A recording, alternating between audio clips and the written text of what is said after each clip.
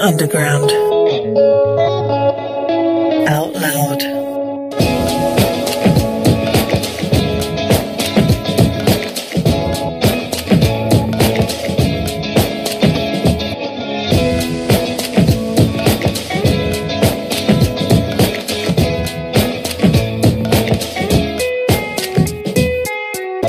You're listening to the Poetcast Project, Episode 8.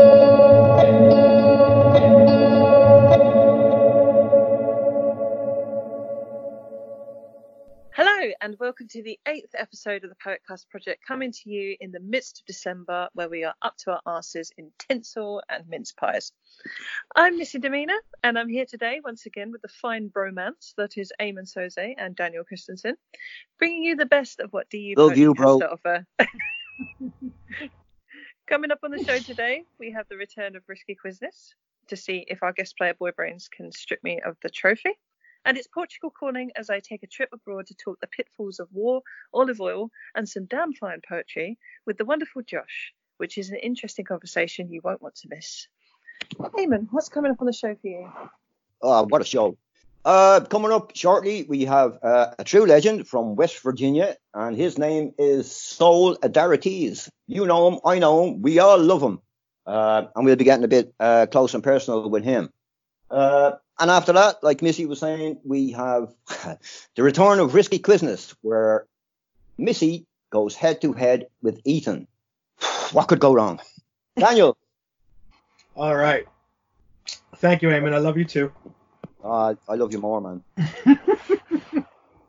Okay, here I go. I came to bring the pain hardcore from the brain. Let's go inside my astral plane. Find out my mentals based on instrumental records, hey, so I can write monumental. And that's some Method Man for you. And, ooh boy, kiddies and campers, do I have a monumental right for you. From the brilliant mind of Poet's Revenge, under the wan glow of December's chill spotlight. It'll melt your frontal lobe and fry your globe. So keep your ears perked up, and while you're at it, keep your gloves up or I'll slap the taste out your mouth and on. So, ladies and gents, let's start the show. I've been waiting to do that for a week. I picture, I heard you there, and I pictured, did you ever see one, well, of course you did, One Flew Over the Cuckoo's Nest. You should have been the DJ there in that. That would have made that film. Oh my God, you have to keep that because it's perfect. I can't even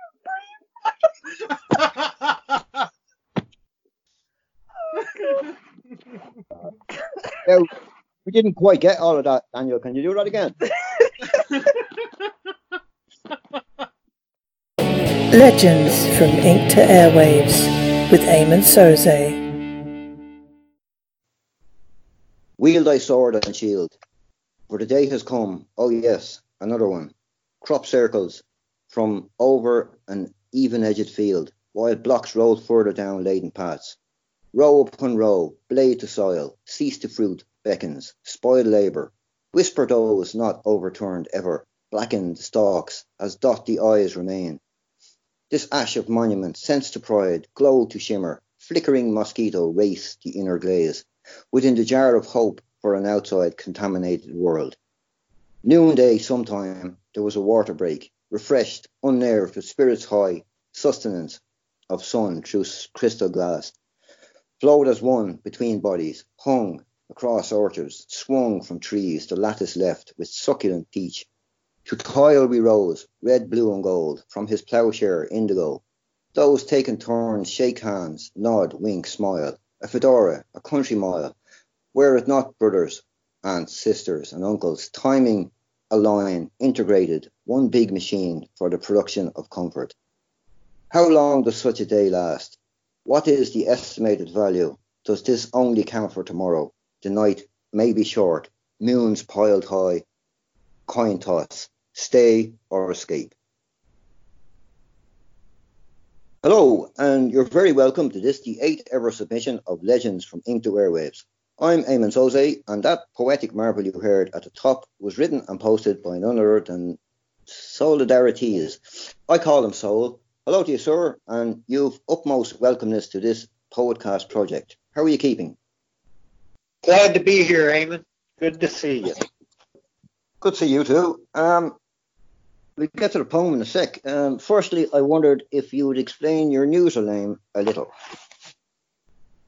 Well, it was just a matter of midnight stupidity. I wanted a name that sounded kind of Greek, kind of old school, and I like silliness. I'm a silly kind of guy. I like to think I have a good sense of humor.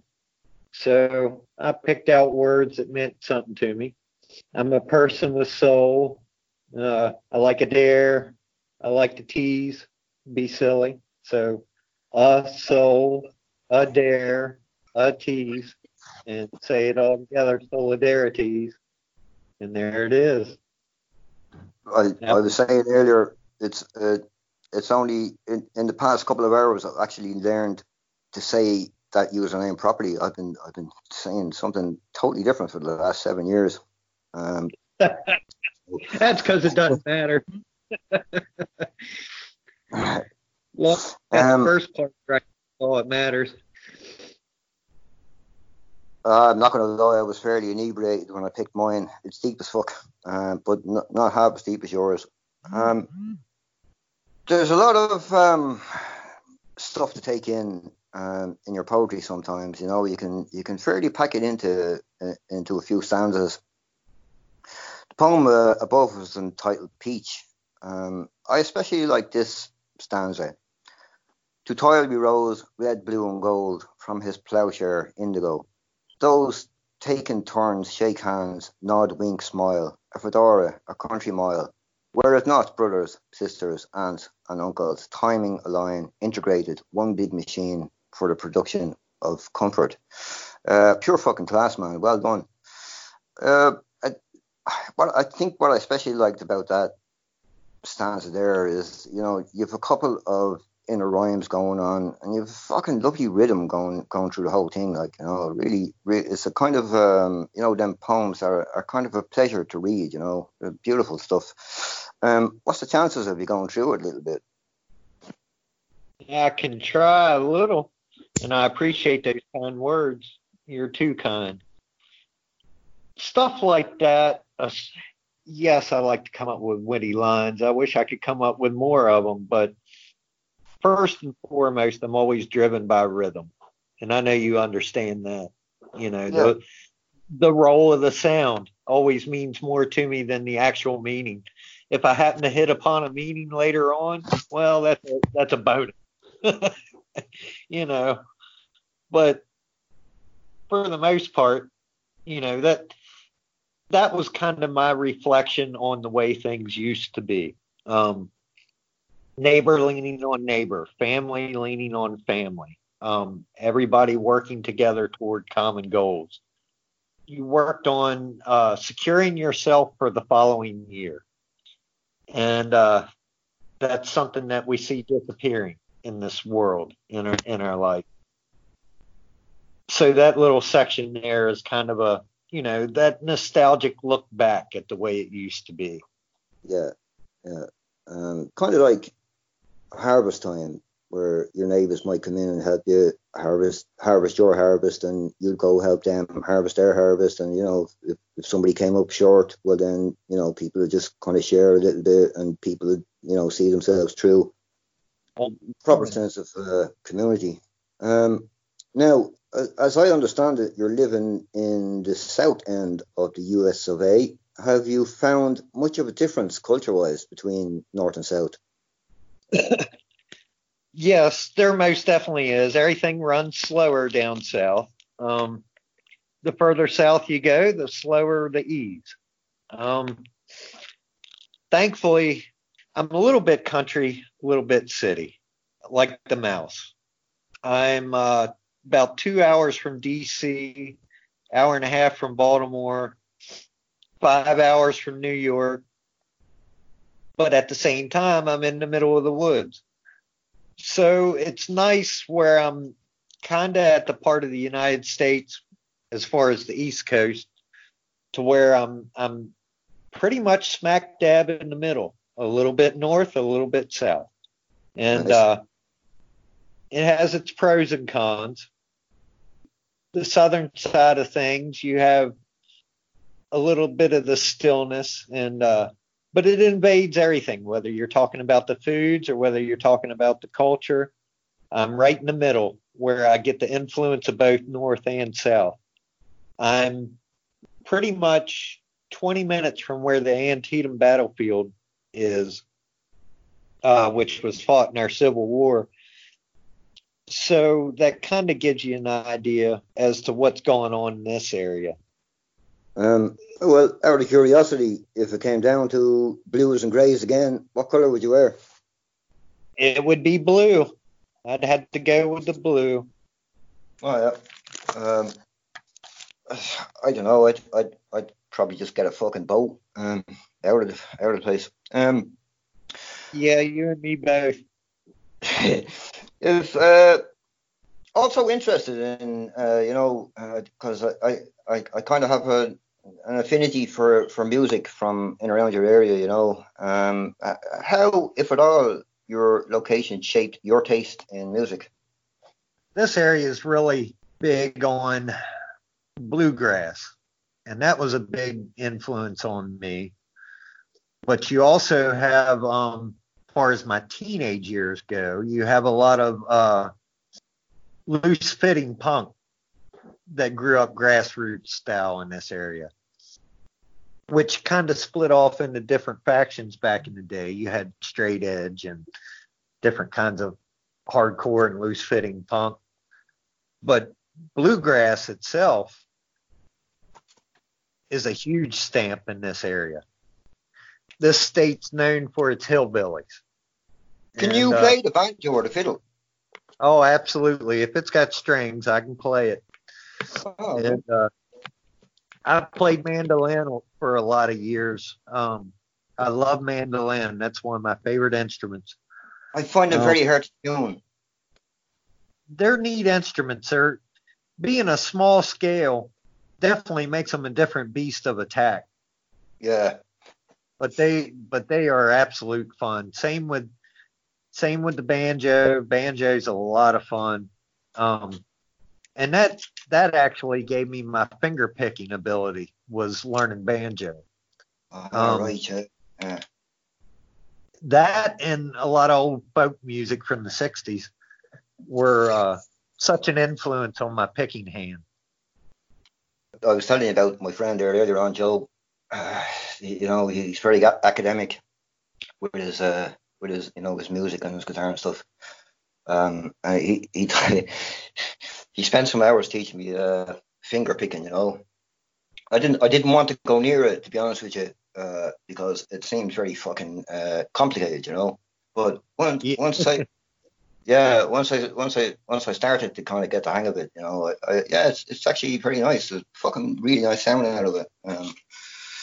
I've yet to try it on a banjo now, but I do have to use one in Dublin, so I might. I'll be down there over Christmas. I might try my hand at that for a while. Might record a bit, see what you think. Yeah, you definitely should. That'd be a lot of fun. I tell you, it took me a long time to get used to playing with finger picks, because I started out playing with just my fingers. When you start playing with finger picks that you use on banjos, well, it's like having longer nails, and that's really hard to get used to. Yeah, they're the ones that clip onto your finger and your thumb. Yeah, exactly. Yeah.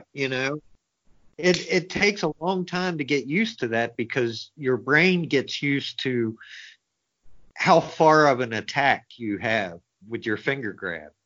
Yeah.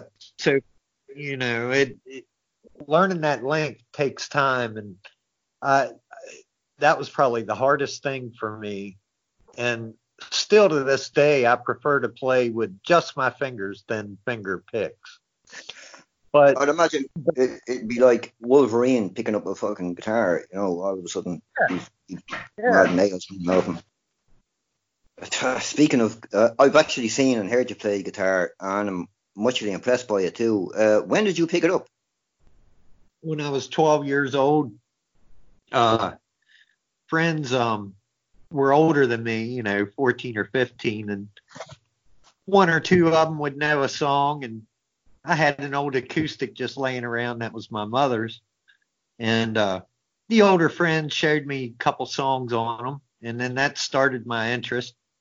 Once I realized that I could learn a song, I just started playing. I started playing out when I was 15, but 12 was when it, first hit me, and I first realized, hey, I want to play guitar. Yeah, it's the same myself now. Well, I was a little bit older now. I think I was about 19 when I got my first one. I was a bass guitar. I had some great crack with that now, I'll tell you. Who would you say are the top, in your opinion now, at this time, would you say are the top 5 guitarists of all time? Well, I can never narrow it down to 5, and you ask me any day and it'll be different. Well, I asked you about an hour ago.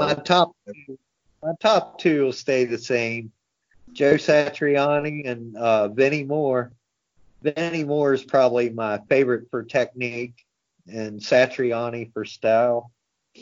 Paul Leary from the Butthole Surfers. He was a great creative force in strange and unusual music.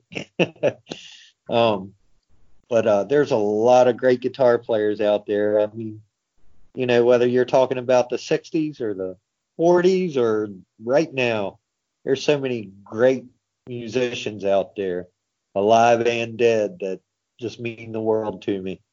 But yeah, those 3 for sure. Those 3 are probably my top. Okay.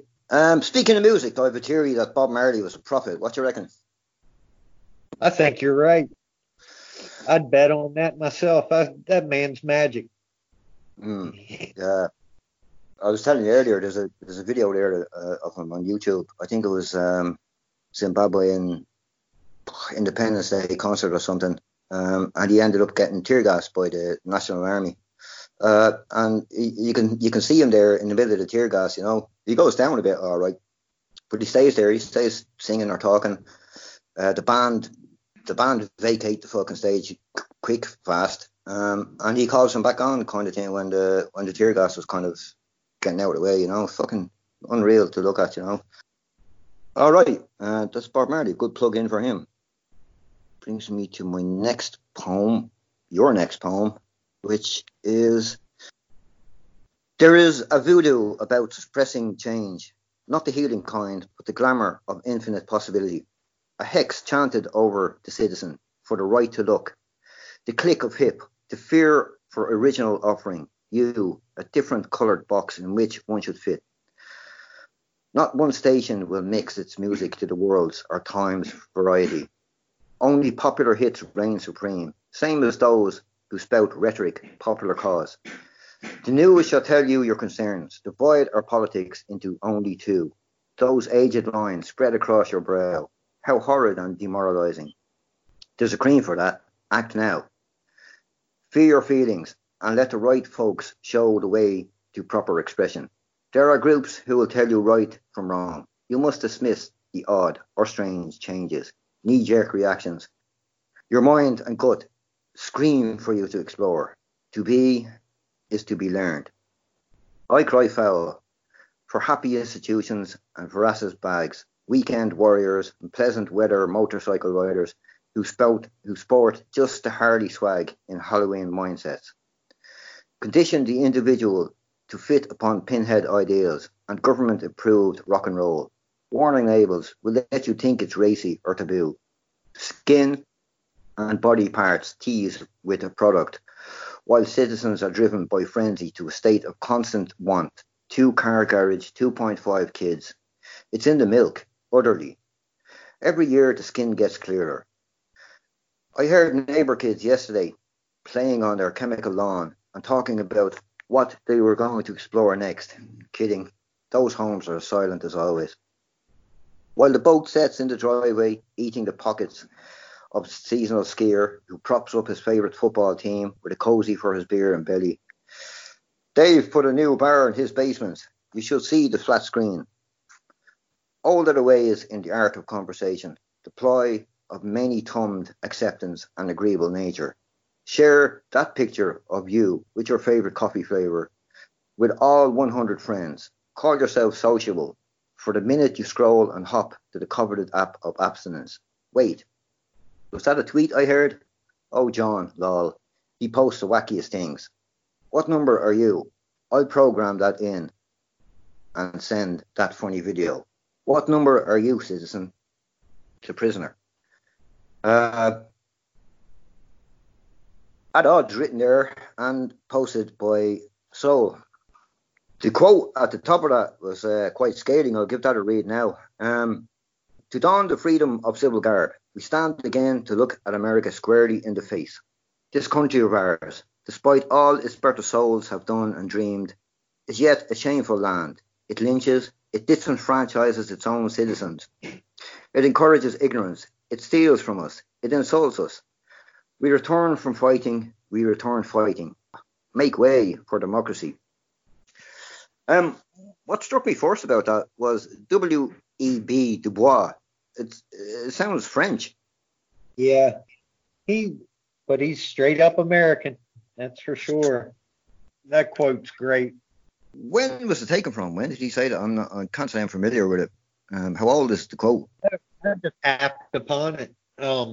I happened upon it, and at the time, it inspired my write. I suppose in many ways America is the kind of the beacon or the mecca of capitalism. All that's good and all that's ugly about it. Would you buy into that? Absolutely, I would. I mean, our country has a lot of promise, and we've done a lot of bad with it. We're 2 steps forward, 1 step back. West Virginia. Now, I suppose traditionally that would be a fairly wealthy state anyway, wouldn't it? I mean, is that kind of plantation cotton land or like? No. This is a coal-driven state. It's a very poor state. All right.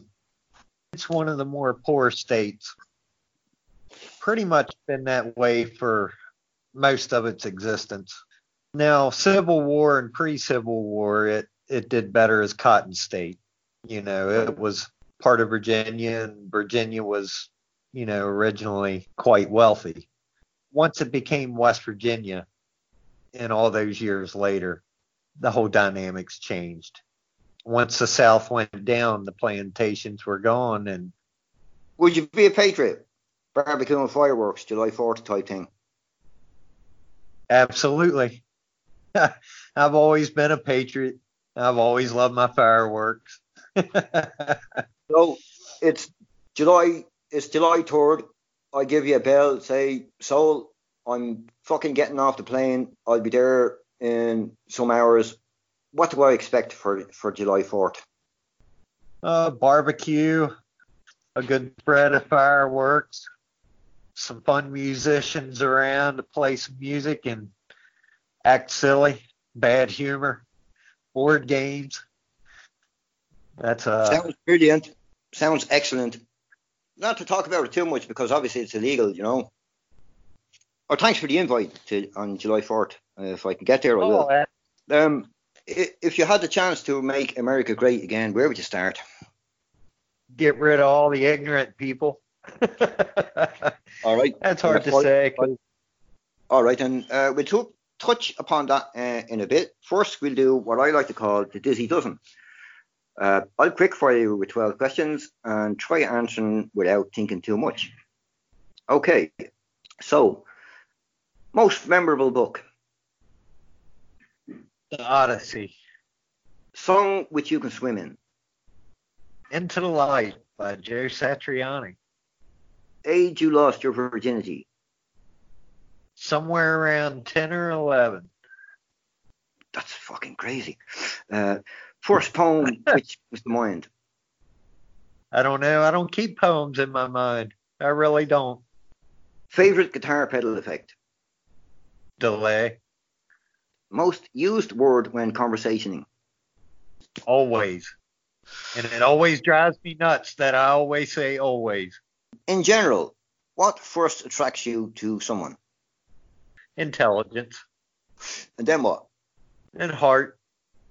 And then what? It'd be the ass. Something which tests your patience. Ignorant. First poet who springs to mind. Poe. Prefer Mark Knopfler or David Gilmour? David Gilmour, absolutely. Lovely stuff. Thanks for that. Dizzy Dozen was developed from an original idea by David McLeod.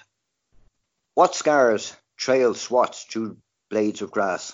Wilt low, dying yellow by the bask of an all-day sun. Who knew the lethal charms beamed ostentatious? I watched pillows roll tears to an open field, cross-legged, watching pink skies fade to white with distance. Two thumbs twiddled, coaxing moisture from haystacks, spun gold, left in the willowed ends delicate and beautiful, sown sacred, as nature knows how to always give, endless loom shadow. And watch the moon rise, wane with pity, star luminance, and two cranes flown silhouette cry out.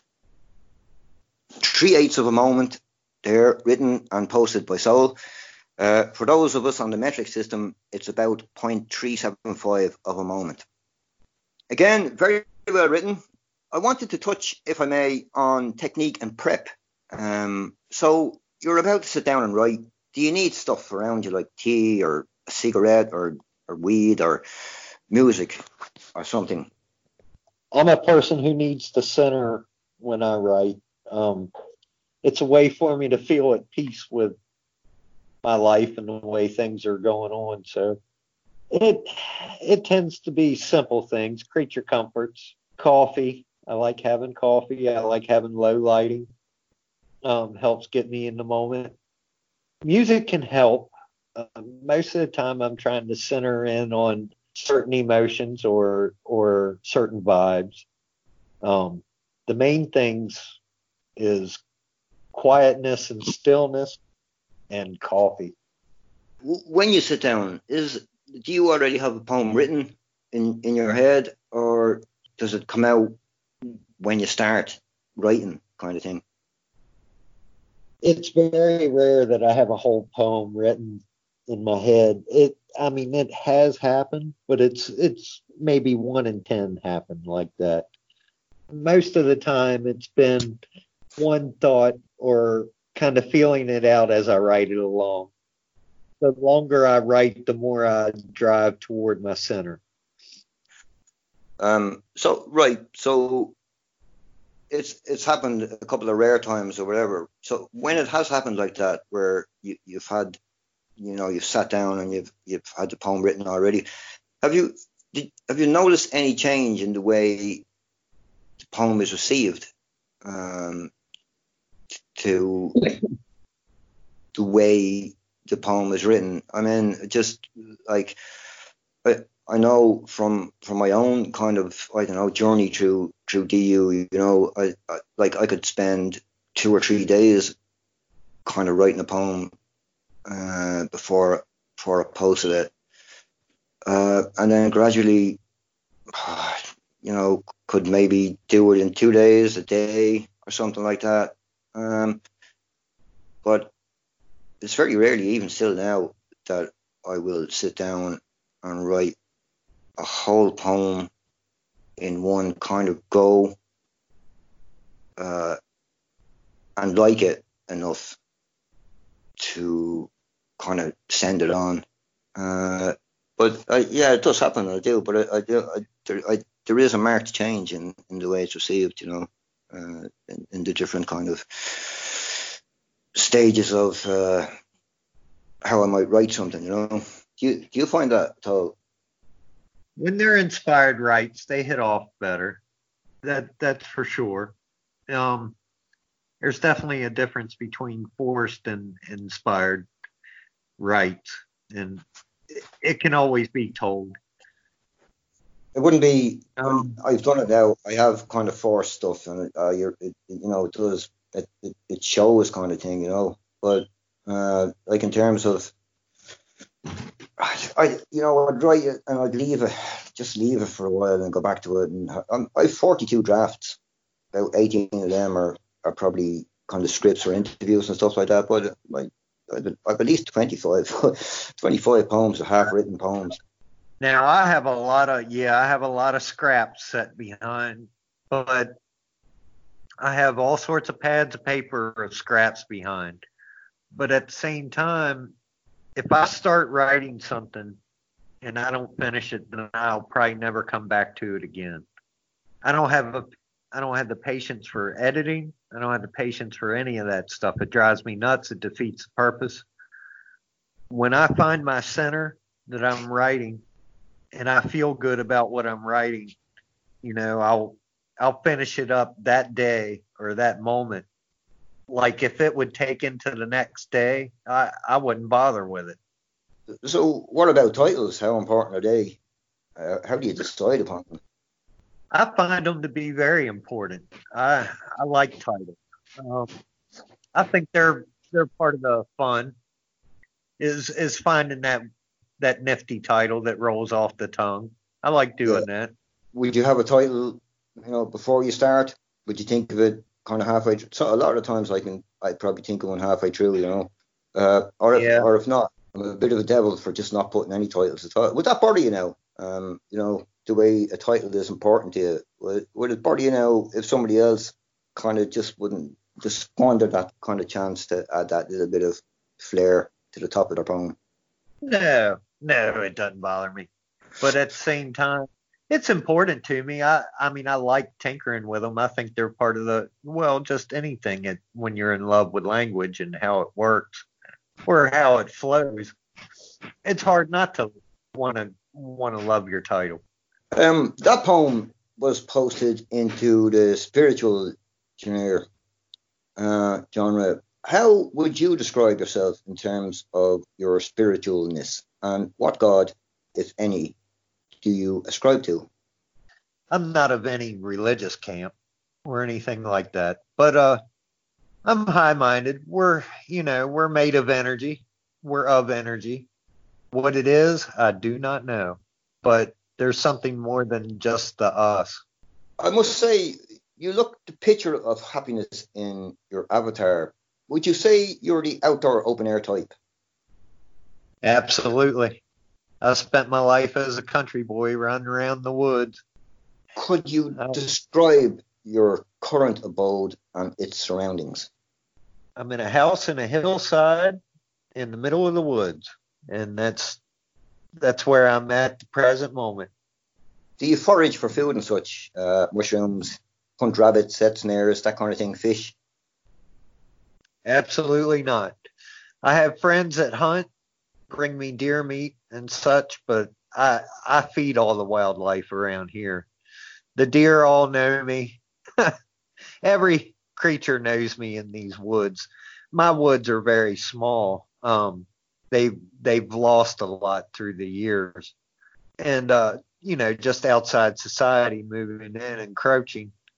So the wildlife that's in my woods stay protected. I feed everything. So you get a letter or a telegram. It says the podcast team accept your invitation for dinner and we'll be here in around 8 hours. What's for dinner? Oh, I guess I'd make shrimp of some sort. Shrimp, pineapple, white cheddar cheese over a bed of rice, some fried chicken, some asparagus wrapped in bacon, cornbread with butter. Homemade cornbread? Oh, absolutely. Nothing but homemade. Okay. That's the best breads to have. Could have a dessert bread of some kind. I love cooking up dessert breads. Nice. All right. Well, then, we hereby accept your invitation to dinner. And thank you very much. Treat well those deep and grievous wounds. She strode alongside Devil's backbone, dug in heel with curve, throttled to voice, a subject echoed through the valleys, plume of smoke amongst mountain. Daring day to keep up, carried on and thrown past, edged her knife, piercing country veil, long-tooted shoulder bumps mix with arcane passageways, swirling whisks by twilight fog, envelopes bracing kiss the fertile forest, catching evening star. Romania beckons as vibrations chill, signals of hurdles placed, but never still, race of the undying symbol, live. As I heard her from the distance, she fell, broken lane, covered by leaves, soft, empty hand, rugged terrain.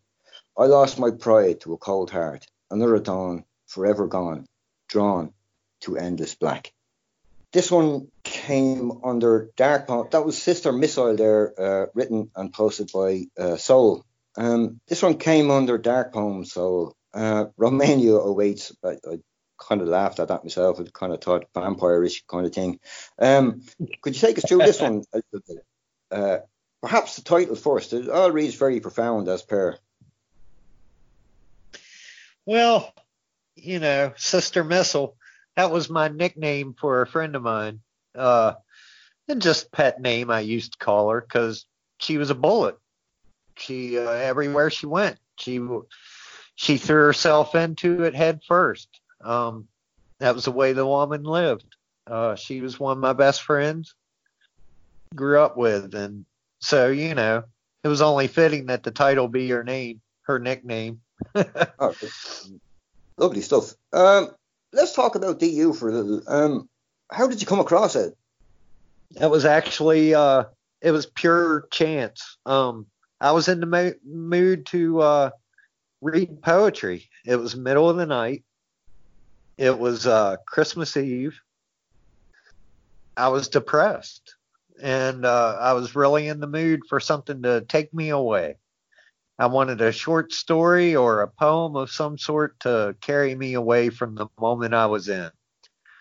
And so I just literally Google searched poetry, and it was the very first site that came up. And I logged on to it, and I started reading, and I spent the next 3 days reading poetry and checking in and looking at it and just reading all sorts of everybody that was there. Then on the third day, I was like, well, I'm going to join. And I joined up. Been there ever since. And we're all very happy you did. In what ways, if any, have you grown as a person and a writer? Well, so many people have helped me to understand writing and just even deeper senses of rhythm. I've been a musician my whole life, and yet it still gave me and still teaches me rhythm,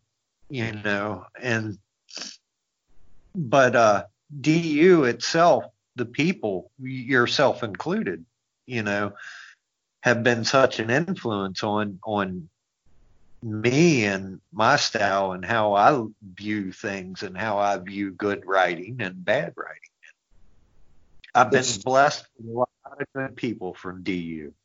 DU's had a lot of influence upon how I feel about it overall. I've always loved poetry, but at the same time, I'm not a person who collected poetry. I collected books, collected comic books, collected regular books. It doesn't matter whether you're speaking of history or whatever, but as far as poetry as a whole, I never collected poetry. That was a later love or a happened upon thing or found about through a song thing. So DU really opened up and exposed me to a lot of other influences that I wouldn't have had I not happened upon it. I mean, I'm very grateful for what DU has brought me, whether it's the people or whether it's the site itself. Do you watch your stats? No. Have you ever? No. Never. I tell you, I used to watch mine when I first joined. Fucking hell. How many people read this? How many people liked it? All right. Close your eyes. Webmist is standing in front of you. Describe her. Blue, short. There's my description. Well, I see you're not going to get dragged into that one then. All right. Well, on that note, my favourite part of the programme has arrived. We'll call it How Well Do You Know Your Poetry? This is where I'll take 2 lines at random from 5 of your poems. Now, we've made it a fraction easier this time around and invite you to either tell the title or recite the next two lines. All right? Is that clear enough? No. I'll write them and forget them. All right. Well, we'll see. First one. Folding back the corner, quilted puffy bits, patchwork patterns in soft repose. Yeah, that one's not that old, really. All right. I'll give you one clue, and that's the title of the poem is A Time. Wow. Yeah, I'm drawing a blank. 532. That's one of those ones I wrote about winter time, isn't it? Yep. All right, next one. Scratching at the ears of giants, we whisper, can you see me? Oh, wow, that's an old one. I haven't a clue. That one's old. Yeah, as soon as I write them, they're gone. It's called Groundhog Day. The chill of green, fit fine to forest floors, the bed of moss under mother of pearl crush. I'm not going to get any of these. I feel like I'm fucking twisting a knife in your stomach or something here. Of Moss and Pride. Okay, I think we've established that you don't really know your poetry at all, so that's okay. I write, but Eamon, I tell you what, I mean, that's the honest God truth. I write something and I'm done with it. I fit into that moment and that energy that I love or that brings me whatever I need to call myself centered for that moment. I write it and then I'm done with it. It's out of me and I'm ready to move on to the next thing. Now, I read earlier in the week, Fairy Tale in New York was banned by a DJ in the UK. He says some of his lines are disgraceful. Well, I suppose that's up for debate. Do you think art has any right to overstep boundaries? Absolutely, it should always overstep boundaries. The thing I think about music is that it's so widely listened to and so revered and stuff like that. That I don't know, is there some kind of line in the sand, however light it might be, But I mean, I don't know. Now, I'm not saying there's a right answer or a wrong answer to that question, but I'm not sure it's as black and white as it should be, Stand-up comedians certainly take a journey past the frontiers. And that song in particular, Fairy Tale in New York. I think a lot of what people are offended by or take offence to is the word faggots, that he used it in it. He certainly says it or sings it, the two of them, in a kind of a tone that could easily be taken as degrading, It's not really black and white for me, not really. But I think you're right, though, I think certainly art. Stand-up comedians certainly take a journey past the frontiers. I know you're a fan of them. I think it was a stand-up comic who was the first person to ever make fun of a royal in front of people and get away with it without having their head chopped off, Advice for new members. Well, don't worry too much about other people. Read and get influenced by other people, but don't let them change your heart. What makes a poem? I'd say feeling more than anything. Emotion is a better word to say. All right, good. Okay, I asked you at the top of the show to pick out your favorite poem, and I'll read us out with it. So, what'll it be? I don't have favorite poems. I'm supposed to pick out a favorite poem of mine. I don't read myself. I'll read the very latest one then. How about that? That should be your favorite. On behalf of myself and my colleagues, I thank you most much for coming on and having a chatter. You are a true legend. And fucking well done, man. And thanks. Thanks for having me on, Eamon. I'm glad to be here with you guys.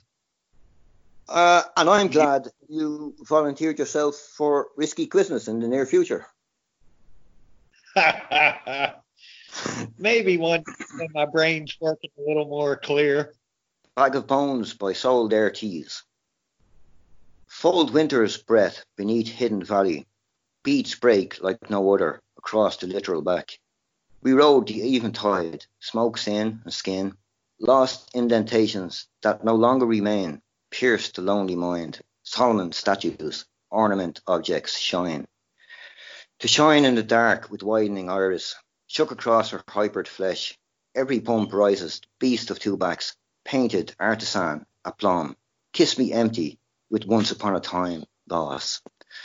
The cretin emerges swallowed in sweat, a token of appreciation. Where Mary says, together, O Mary, Mother of God, yes, will that fills the belly burning hot, were it not easily remembered. Backboard, beats and giggling, where the storm ragged, the eyes shifted from beauty mark. Bones, bag of certain dust, dry over many fires. We've watched the flames rise, orange, red and yellow, close, the oven door fading blue, the window remains, turns, eventual ash. Deep Underground Poetry.com.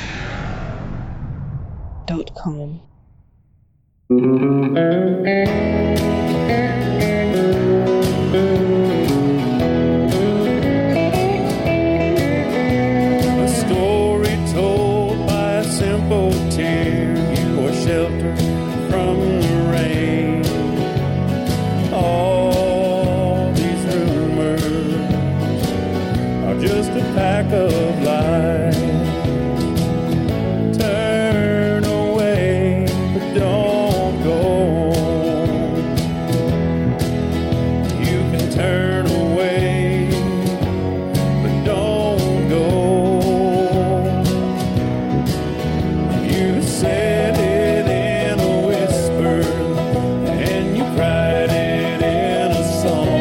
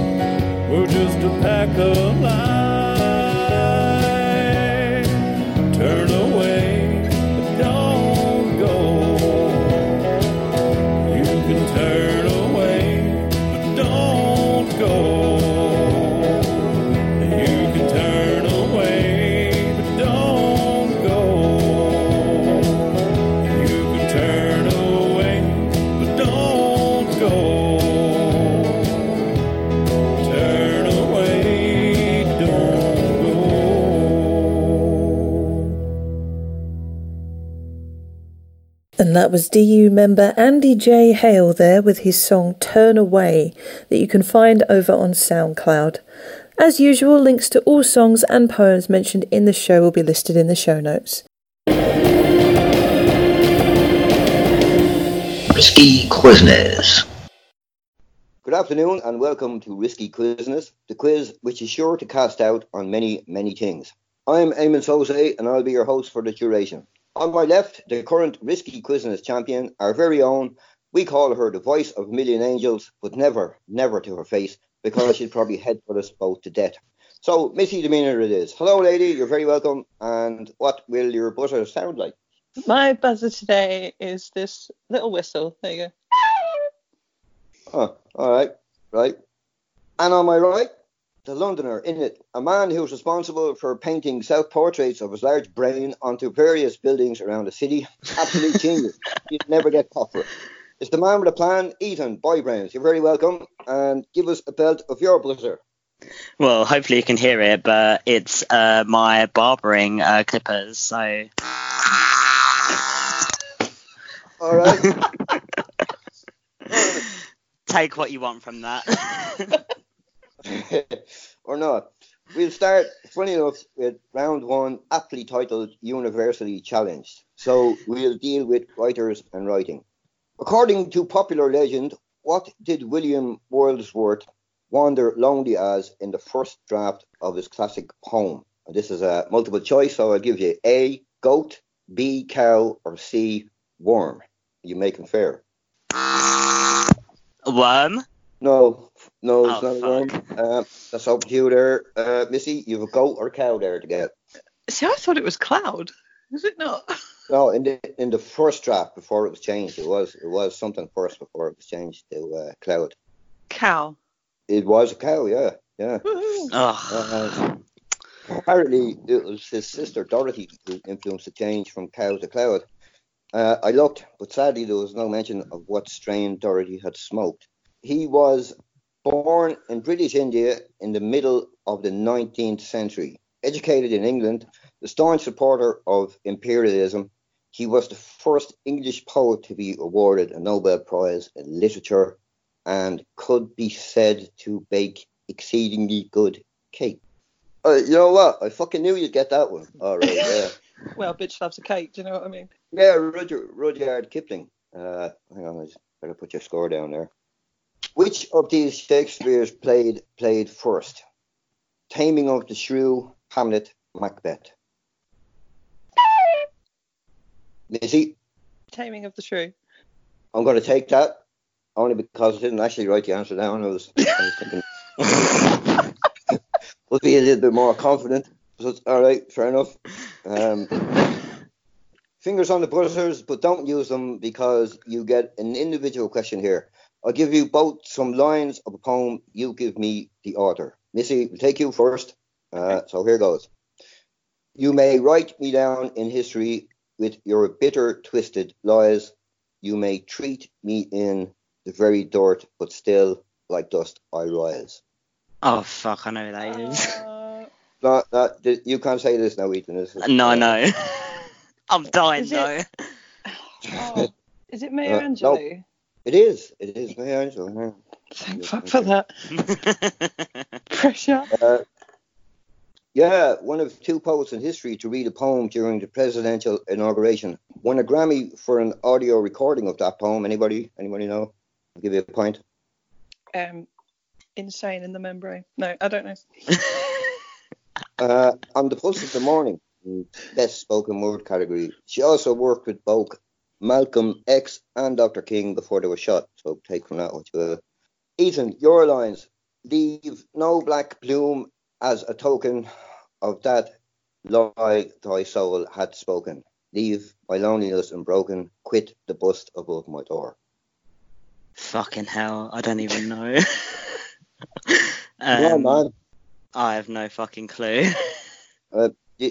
She's running away with this, Ethan. You know, you have to stop this. You know, wake the fuck up. Come on now.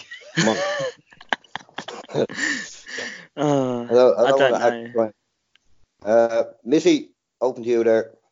Oh, God, I have no idea. Even she doesn't fucking know. Yeah, I don't know either. Right. Well, that was Edgar Allan Poe's The Raven. So my God. Fucking hell, like, you know. Right, okay. Too early.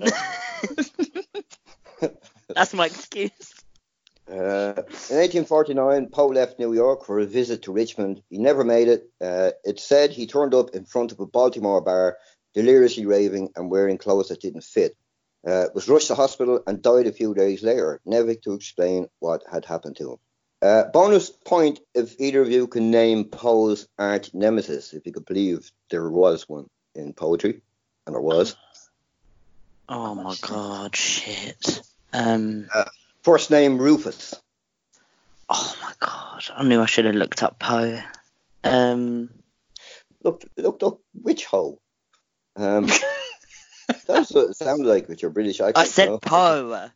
I thought you said hoe. Looked up hoe. Go on. Ethan, that's you. No, I don't know. I was doing that just to Or else wind you up. All right, Rufus Griswold. Yeah, apparently after Poe died, Griswold wrote a thing about him. You know, really scathing yoke. Final lines are open to both of you. So if either of you figure this out, although to be quite honest with you, I'm not fucking gonna hold my breath. You know. This is the intelligence level that you're dealing with right now. Exactly. See, this is how intelligent I thought the two of you were. So it's kind of a, what would you call it, a compliment, you know? Hashtag early. Exactly. I shall be telling this with a sigh, somewhere ages and ages hence.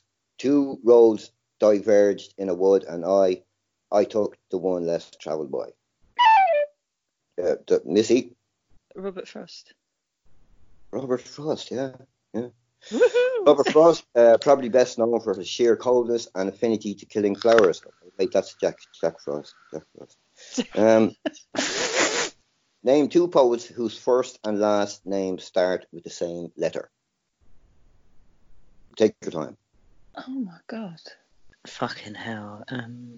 No, he wasn't a poet. All right, I'm going to say an author then. Author. Literature, poetry, either one. I don't know. Missy. William Wordsworth and Oh, Walt Whitman. Oh, fuck's sake. Well, how did you guess them? That was fantastic stuff. Fantastic stuff. It was like divine intervention. True or false? I'll give you both one each individually. Love how we're getting singled out. I'll tell you what, man, that has to be the best fucking chat-up line I've ever heard in my life. True or false? I'll give you both one each individually. So, Missy. In the story, Sleeping Beauty, in the original story of Sleeping Beauty gave birth to two children before she woke up. True or false? Oh, I'm going to go true. It is true. Woohoo. In the original story, yeah, she had two kids. God love her, he must have tried everything but kiss her on the fucking lips. Yeah. Ethan, for you, as part of her hygiene regime, Anne Sexton had separate toothbrushes for her top and bottom sets of teeth. True or false? Oh, for fuck's sake. I'm going to go with false. And you're going to get a fucking... Well done, Ethan. That's a point. We're on the scoreboard. Okay, well, at least I know about Mama Sexton, yeah? I'll take that with me. And finally, for our university challenge round, what was the second ghost to appear in A Christmas Carol? Missy? The ghost of Christmas present. It was. All right, which leaves us to tally the scores, and it looks like both Ethan and Missy missed an equal amount of school. Right, so on to round two. I am Smartacus, a round of general knowledge and current affairs. Question 1. Name the current British cabinet. I jest, of course. It's highly doubtful the current British cabinet could actually name the current British cabinet. So, question 1. Which royal said recently in a BBC interview he took himself and his family to a pizza joint in Woking for dinner? That'd be Missy. That's Prince Andrew. It was Prince Andrew. Yeah, went for pizza. Prince Andrew, one-time favourite son of the Queen, had his birthday party cancelled this month by the same Queen. A man who, while driving around these days, is presumably avoiding tunnels like his life depended on it. All right. Excluding the home nations, name 3 members of the British Commonwealth. Oh, fucking hell. Who do we own? Australia. All right, go. Missy, that's you. I was going to say Australia. Yeah. India. All right. And I don't know. Who else do we fucking own? Gibraltar. New Zealand. Jamaica. There's a few. That's. I was going to say the Caribbean. Yeah. If you know the Commonwealth Games, everyone who fucking goes there, more or less. I think you're underestimating my interest in sport. Who killed al-Baghdadi? Oh god, I don't even know that one. Who killed him? Yeah. Well, I mean, which countries? Army, I suppose. Missy. America. US Special Forces, yeah. I'd also have accepted the Russians, the Iraqis, plus everyone and their mother, al-Baghdadi, a man pronounced dead 4 times from Bruce Forsyth. UK high security prison holds Julian Assange. Also known for holding Ronnie Biggs, Charles Bronson, Ian Huntley, and Jeffrey Archer. Ethan. Belmarsh? It is Belmarsh. Woohoo! Yeah. For a bonus point, can you tell me how many years might Assange face in prison if extradited to the US? All right. 48.5. Oh, you're nearly there. It's actually 175 years. Which is a decent indictment on his health, I suppose, if nothing else. Which military organisation celebrated 70 years of existence recently? This is multiple choice, so I'll give you United Nations, NATO, or the White Helmets. Ethan. United Nations? No. Open to you, Missy. NATO. It is NATO. They've been all over the UK all week. All of them.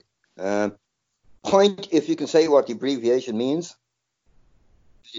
North Atlantic something organisation. Something. Right. This one's going to be really easy. What peoples were involved in the March of Return earlier this year? Oh, who's marching and who's angry? Think Middle East, if that's going to boil it down anywhere. Al Qaeda. It's actually the Palestinians. An over-optimistic crowd of Palestinians took it upon themselves to march towards Israel, armed with flags and banners. On seeing the danger, the snipers killed 60 of the marchers, women, children, and medics. The dangerous ones, obviously. A point for the name of the Israeli Prime Minister. I don't know. Malcolm X. I just have Yahoo here, so it's Benjamin Netanyahu. I actually have Yahoo in brackets, so I would have accepted that. But which ex-vice president of America recently caused a bit of a stir when his talk about his hairy legs resurfaced from 2017? Multiple choice. So is it Joe Biden, Al Gore, or Mike Pence? Ethan, that's you. Mike Pence? No, it's not Mike Pence. It's open to you. Fuck's sake. Al Gore. It's no, you could have. It's Joe Biden. Shit sticks.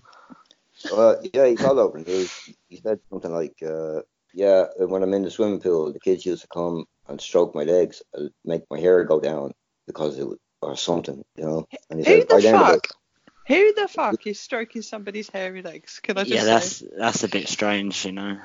Yeah. What's the nearest city to Bristol? Ethan. What? That's not. No, that's not a city. No. I can tell you it's in Wales. You see, Cardiff. it is, yeah. Cardiff. Ah. Oh, Nearest well. UK city is. I contest that because I think Wells is the closest city to Bristol. Right then, your contest is. Debatable. Yeah. I don't know. And it's come back and it said, "Go fuck yourself, Missy." No, that wasn't me saying that. That was the computer. The computer said no. Well, you can tell the computer to shove it up his ass, right? Computer asked, who was the leader of France? This multiple question, multiple choice. Is it Putin, Merkel, Macron? Putin, Merkel, that's you, Missy. Macron. Oh, it is Macron, yeah. He was on the news yesterday, putting Trump down. Him and the Canadian President Trudeau, is that his name? Trudeau. Yeah. And Boris Johnson, of course, three of them talking about him behind his back, and he fucked off early. Trump did. Took a bit of offence to it, and it came on the news. He did, I swear to God. He had a press conference and said, "Well, your man Trudeau, he's a very nice man, but he's two-faced, and he doesn't pay his 2%." So there you go. Finally, for this round, true or false? Switzerland is a member of the European Union. Ethan, that's you, in case you didn't know. Did you say Switzerland? I did say Switzerland. I'm gonna say true. Would you like to phone a friend? No. Would you? Will I make it simpler? No. Okay. You're wrong, Missy. Yeah, I thought so. Is it false by any chance? Funny enough, now it's false. I'm not going to give you that though, but I just wanted to see. Right. Let's have a look at the numbers, and we're looking at. Well, it's not too bad. 1, 2, 3, 4, 5, 6. Missy, you have 6. Ethan, you have 2. You can catch up here. There's 10 questions left. I mean, you could, if you're sure you don't want to have, I don't know, coffee or cocaine or something. No thanks. Kind of Red Bull in a drink. I'm doing a Russell Brand. Right. Final round is Can of Worms, where we delve into all things deep underground. Right. So question 1. What year did DU make its comeback? Because it was there again. That was, yeah, I'm going to say, Ethan, that was you. 2009. Well, it is 2009. Well done. Mm-hmm. And I came in 2017, I might add. Right. Wow. Right. What's even worse is that we've just done like the 10-year anniversary episode and I couldn't work that out. Yourself, that should be fairly easy for you. Vitsa, I put you to shame. I know. All right. Well, if you thought that was easy, you won't think this was. What I want you to do here is name profiles in alphabetical order, starting with A. DU profiles. Okay, starting with A. I'll actually start with A. So, Ethan, you come in with B. Missy, you come in with whatever comes after B. Abracadabra. Not allowed to name myself, am I? Well, name a profile, yeah, you can if you like. I mean, if you have Boy to brain. speak. Okay, boy brains. All right, Missy. Circus monkey. All right, Ethan. D. What the fuck's his name? Bet you it starts with a D. Daniel Christensen. Oh, Missy. Oh, E. No, I can't get one. Right. Ethan, you get that then. If you can name another 3, if you can go another 3, Ethan, I'll give you another point as well. All right. So start on E, I think. Is it E, Missy? Yeah. Start on E. Oh, E. I can't think of anyone with E. E. Who do I know has got E? I don't know. That We'd sounds all like wrong. to know that. I can't think of anyone with E. All right. Yeah, all right. Don't worry about that. You got a point anyway. To the nearest 2, what's the most profiles I've seen logged in at one time? Missy. 26. No, higher. Ethan. 40. Higher. Missy. Fucking hell. What time was this? 63. Lower. 50. Ethan. 55. It's actually 54, yeah, so yeah, you get that. I'll give you 5 bonus points if you can name them. I don't know. Name 3 competitions currently running in the comps. Ethan, that's you. Minimalist Comp. Right, Santa's Naughty Little Helper. right. And Nearly there, man. Just one more.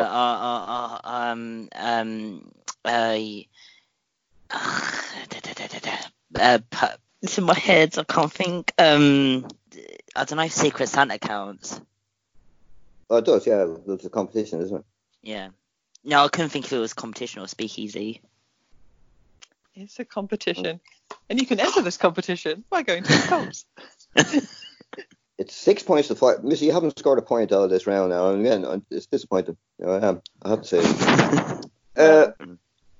Name. I just said that. So 5. Name 3 past moderators. Missy, that's in you. Or you? Mike the engineer. Yeah. Seeking Kate. Yeah. And what the fuck is his name? The Hades. That's yeah. I'll take them. Yeah. Woohoo. Now, to the nearest 2 years, what year did the Ask a Question thread appear? Missy. 2011. Yeah, I'm going to accept that.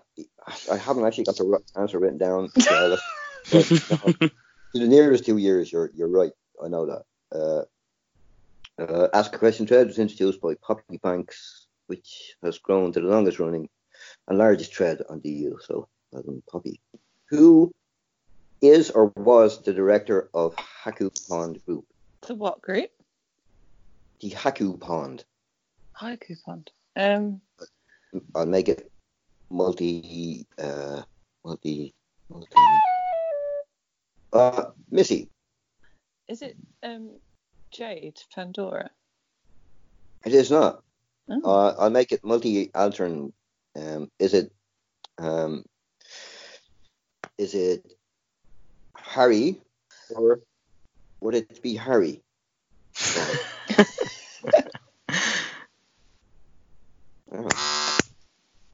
Ethan, that's you. Harry. Well done, Ethan. Oh, there. Okay, there's 2 in it. Had And no there's- choice. There's 2 in it, and there's 1, 2, 3 questions left. Name 7 countries which have gifted DU some members. Oh, Missy, get in there. Get the flute. Was it 7 countries? It was 7 countries. Right, okay. America. Okay, that's 1. Right, America, Britain, Ireland, Germany, Australia, India, and Portugal. That's 7. Well done. Right. I'm a little bit shocked because I didn't think you had to name 7 actual countries. So. I can even Right. write my name, and I know how to tie my shoes as well. Who won Spoken Word Poet of the Month this month? Ethan, that's you. Ahavati. Well done. Finally, Ethan, to the nearest couple of months, when did Missy join DU?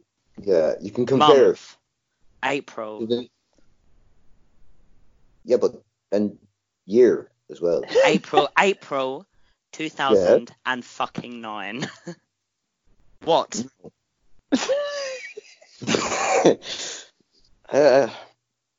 No, it's not 2009. No? No, it's not 2009. No. Right then. Take another guess. We'll keep April because that's not too far. I don't think. Is it? I don't know. I think I've got a date in mind when I think it was. But I thought it was April 2009. Oh my god. 2008. No, because that's when you wasn't even. No, you're kind oh of my going. God. Yeah. You're getting colder rather than kind of hotter. What? 2010? This is fucking ridiculous. Yeah, you were nearly there with 2010. If you just went up one, I think. 2011. I think so. Missy, is it? I believe it was June 2011. Well, that'll do. Oh dear. Now, I tell you, just so you know, and there's no pressure, it's like head and head at the moment. And there's one question left, and it's for you, Missy. Okay. To the nearest couple of months, when did Ethan join TU? Oh, I'm going to say 2017. Right, because he only sat there a few minutes. Yeah, you've had the easy, Twinny. Should we try a month? Should we try a month as well? August. All right. No. Ethan. Yep. Oh, he's shaving, right? Or did you actually buzz in? I'm not sure. No, I was just playing with my clipper. Oh, all right. Well, is that right? August 2017. No. It's July 2017. Well, the nearest couple of months, though. Okay, nearest couple of months, yeah, okay. That was close now, I have to say. I'll tell you what, I just have to add them up a few times just to make sure I'm not, no, yeah, is he, with 9 points out of, I was going to say 30, but I mean, I threw in so many bonus points there. There's probably about 200 points you could have each got there. On that. So 9 points, well done. Ethan, 8 points for you, well done. That was hard now, I have to say.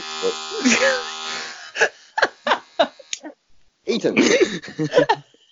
Control yourself. Sorry. This is England. He's saying it's a shaver, but, I don't know. Right. Over. Ethan, 1, 2, 3, 4, 5, 6, 7, 8. Missy, you're 9. Ethan, you're 8. Missy, that means you've won. And you go on to take on, I believe, Lord Vidax in next month's Risky Quiznos. And that will be hosted by our very own Daniel Christensen. So, y'all look forward to that. So, that means, Missy, you're still the reigning champion of Risky Quiznos. Ethan, hard luck there. There wasn't much in it. There actually wasn't much in any of it, really.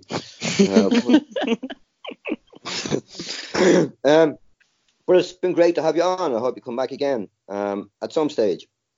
Thank you both for coming along and playing along. And next time, maybe we should do it in the afternoon rather than the first thing. The Reading List with Missy Demeanor. Hello to you all out there tuning in to hear another fantastic interview offered up by our very own members. This month on the reading list, we have a bit of a treat for you, and that treat comes in the shape of our very own Josh. Member since 2nd of February 2017, vocal aficionado and author of over 200 poems here on Deep Underground Poetry. And it just so happens that Josh is with us today to talk to us all about his poetry, which we cannot wait to hear.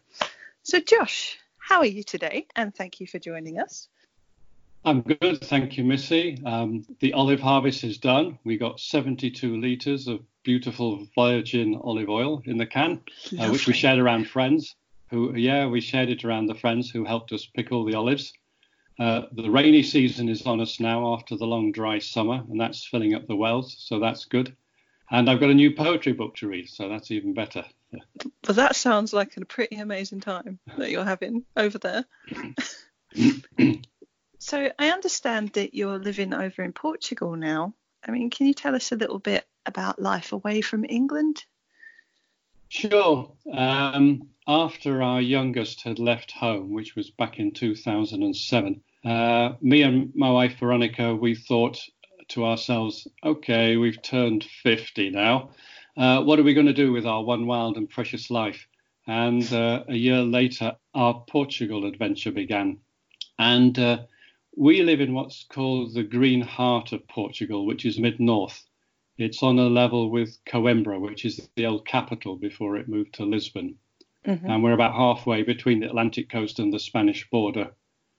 We have about a hectare of land with 70 olive trees, lots of fruit trees, cork oaks, a little vineyard with 250 vines, Merlot and Shiraz. But essentially, we're both writers.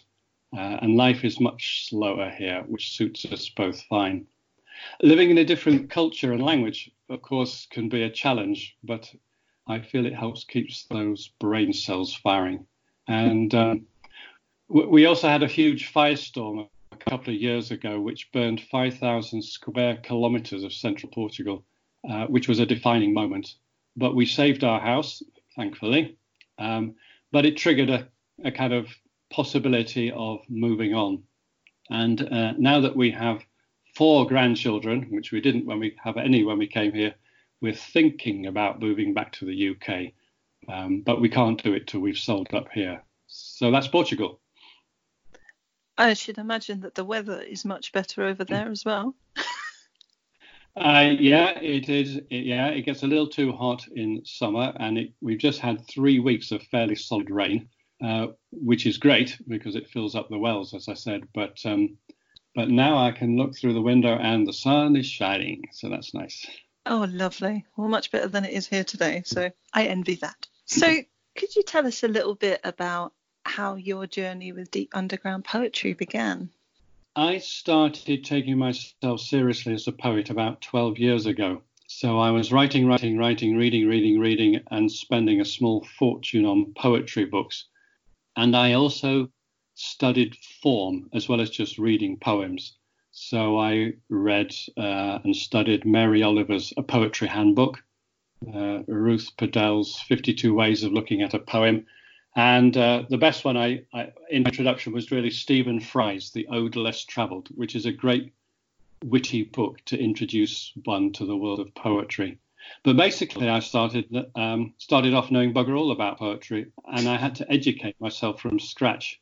And then about 3 years ago, I thought it was time to put myself out and about a bit. So I looked for a suitable poetry website. Everything I found was too fussy and did my head in. I don't like staring at computer screens at the best of times. But then I chanced upon DUP. I can't actually remember exactly how, but it was by far and away the most user-friendly poetry website. So after a couple of months of umming and ahhing, I signed up. Well, that sounds a lot like how a lot of people came to DUP, in that it's quite by accident, but meant to be, probably. Yeah, I think that's quite possible. Obviously, Josh, I mean, it feels like a very transparent name. And I understand that you use your picture as your avatar also.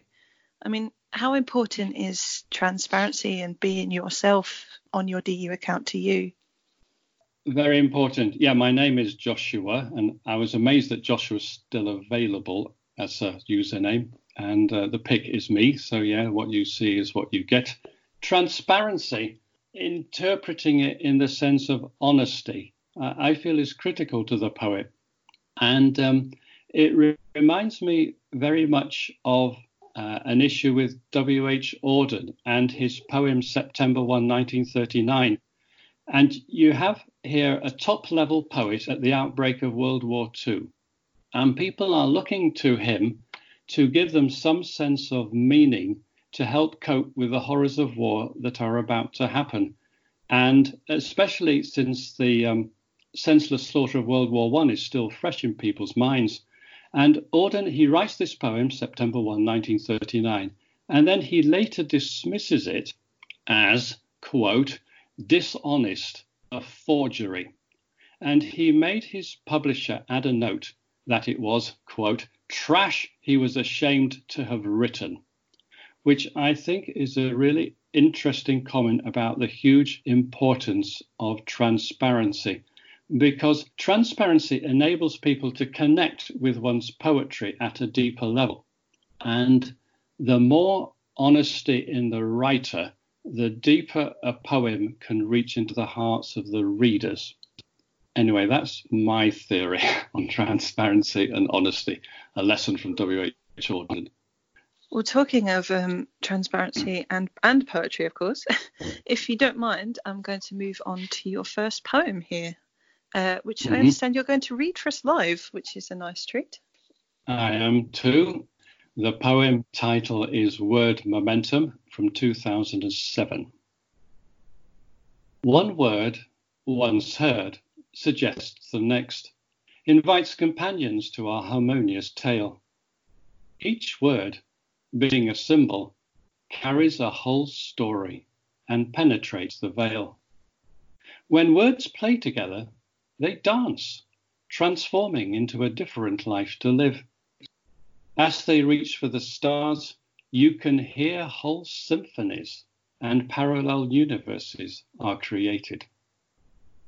Wonderfully read, of course. Thank you.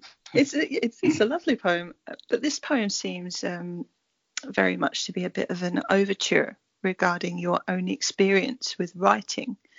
I mean, could you tell me a little bit more about your personal relationship with poetry? I was brought up in a household, when I wasn't away at boarding school, that is, where my mother would be forever quoting bits of poetry, what she called ditties and doggerel, as well as chunks of Shakespeare. She had been a keen amateur dramatics person, and I have a newspaper clip of hers from the Liverpool Echo, where a local critic remarked she had promise as an actress. Anyway, that was probably my first relationship with poetry from my mother. For me, the arrival at poetry as my main thing, which is how I now consider it, was the culmination really of a 30-year search for my true vocation, if I can put it that way. I've worked previously as a coal mining engineer and a production engineer in textiles. I've been a house parent looking after my children whilst doing a PhD. I've been an academic for 10 years, and I'm the inventor, designer, maker of unique hand-weaving looms. Wow. None of which particularly pointed towards poetry. Yeah, it's true. You can look up yarn shifter on the internet and you'll find me, the yarn shifter hand-weaving loom. But none of these things particularly pointed towards poetry as a vocation. And now I consider my relationship with poetry is both a matter of psychological survival as well as my next career path, if I can dare to say that. Well, dare to dream, I think, definitely. I'm drawn to the third stanza in which you say, when words play together, they dance, transforming into a different life to live. I mean, how important is imagination? It's vital. And you could also add in intuition, inspiration, soul, will, instinct, intellect. You know, these are all parts of the mind that come into play, whether I'm aware of it or not. And then we have our own experience, which works as a kind of lens or filter through which I test the honesty of what I'm trying to write about. So I ask myself, how true to experience is what I'm writing about, which has been colored by my imagination? And the reason why this question is important to me is because words have immense power due to their symbolic nature. After all, before the alphabet was invented, words were depicted, as symbols, pictograms, hieroglyphs, characters, and that kind of thing. And just because words are now depicted in terms of letters of the alphabet, it doesn't mean they have lost any of their symbolic power. And humans are nothing if not creatures who are motivated by, and I have to say manipulated by symbolism, whether it be a national flag, a political slogan, or a poem. So as I see it, poets have a very strong remit to use words carefully, both to uplift and inspire people, to open new horizons, as well as to challenge closed minds. And that's the bit in the poem I think you picked out. When words play together, they dance, transforming into a different life to live. And implying that poets should ask themselves, what is the transformed life I wish to cultivate through my poem? And to do that, you do need imagination, intuition, inspiration, and those sort of faculties of the mind, which is then combined with your own personal experience. You need the whole team. You need everything on board, the whole team. So if poets have to be careful how they exercise the symbolic power of words, I mean, what parts of the human experience should poets aim for? Well, poets should aim for gaps in the human experience that we easily miss, or as William Blake put it very eloquently in 1803, I've got written down here, to see a world in a grain of sand and a heaven in a wild flower. Hold infinity in the palm of your hand and eternity in an hour. So poetry's task is to tease out the mystical, the not quite reachable, those things which are just beyond our perception, and lay it before us on the page. And I like to think of it as a communication of spirit to spirit. And to me, this is hugely important because poetry then becomes a vehicle by which the world can be saved. Now, that is a big statement. Poetry becomes a vehicle by which the world can be saved. But I'll give an example. Suppose a poet suffers grief from the loss of a loved one, and the poet processes their grief until they come to a place of healing and peace within themselves about their loss. Then they write a poem dealing with grief from that place of healing within themselves. Now, to the extent that healing is completed in the poet, it becomes incorporated into the poem they write as a kind of energy footprint, as I like to see it. So the poem can then become a catalyst for healing in the reader, who might also be going through a time of grief. And for me, this is the absolute crux of poetry fulfilling its highest calling, because then poems at their best become like healing orbs transferred through time and space and popping up in unexpected places to heal a troubled mind by someone who just happens to read them.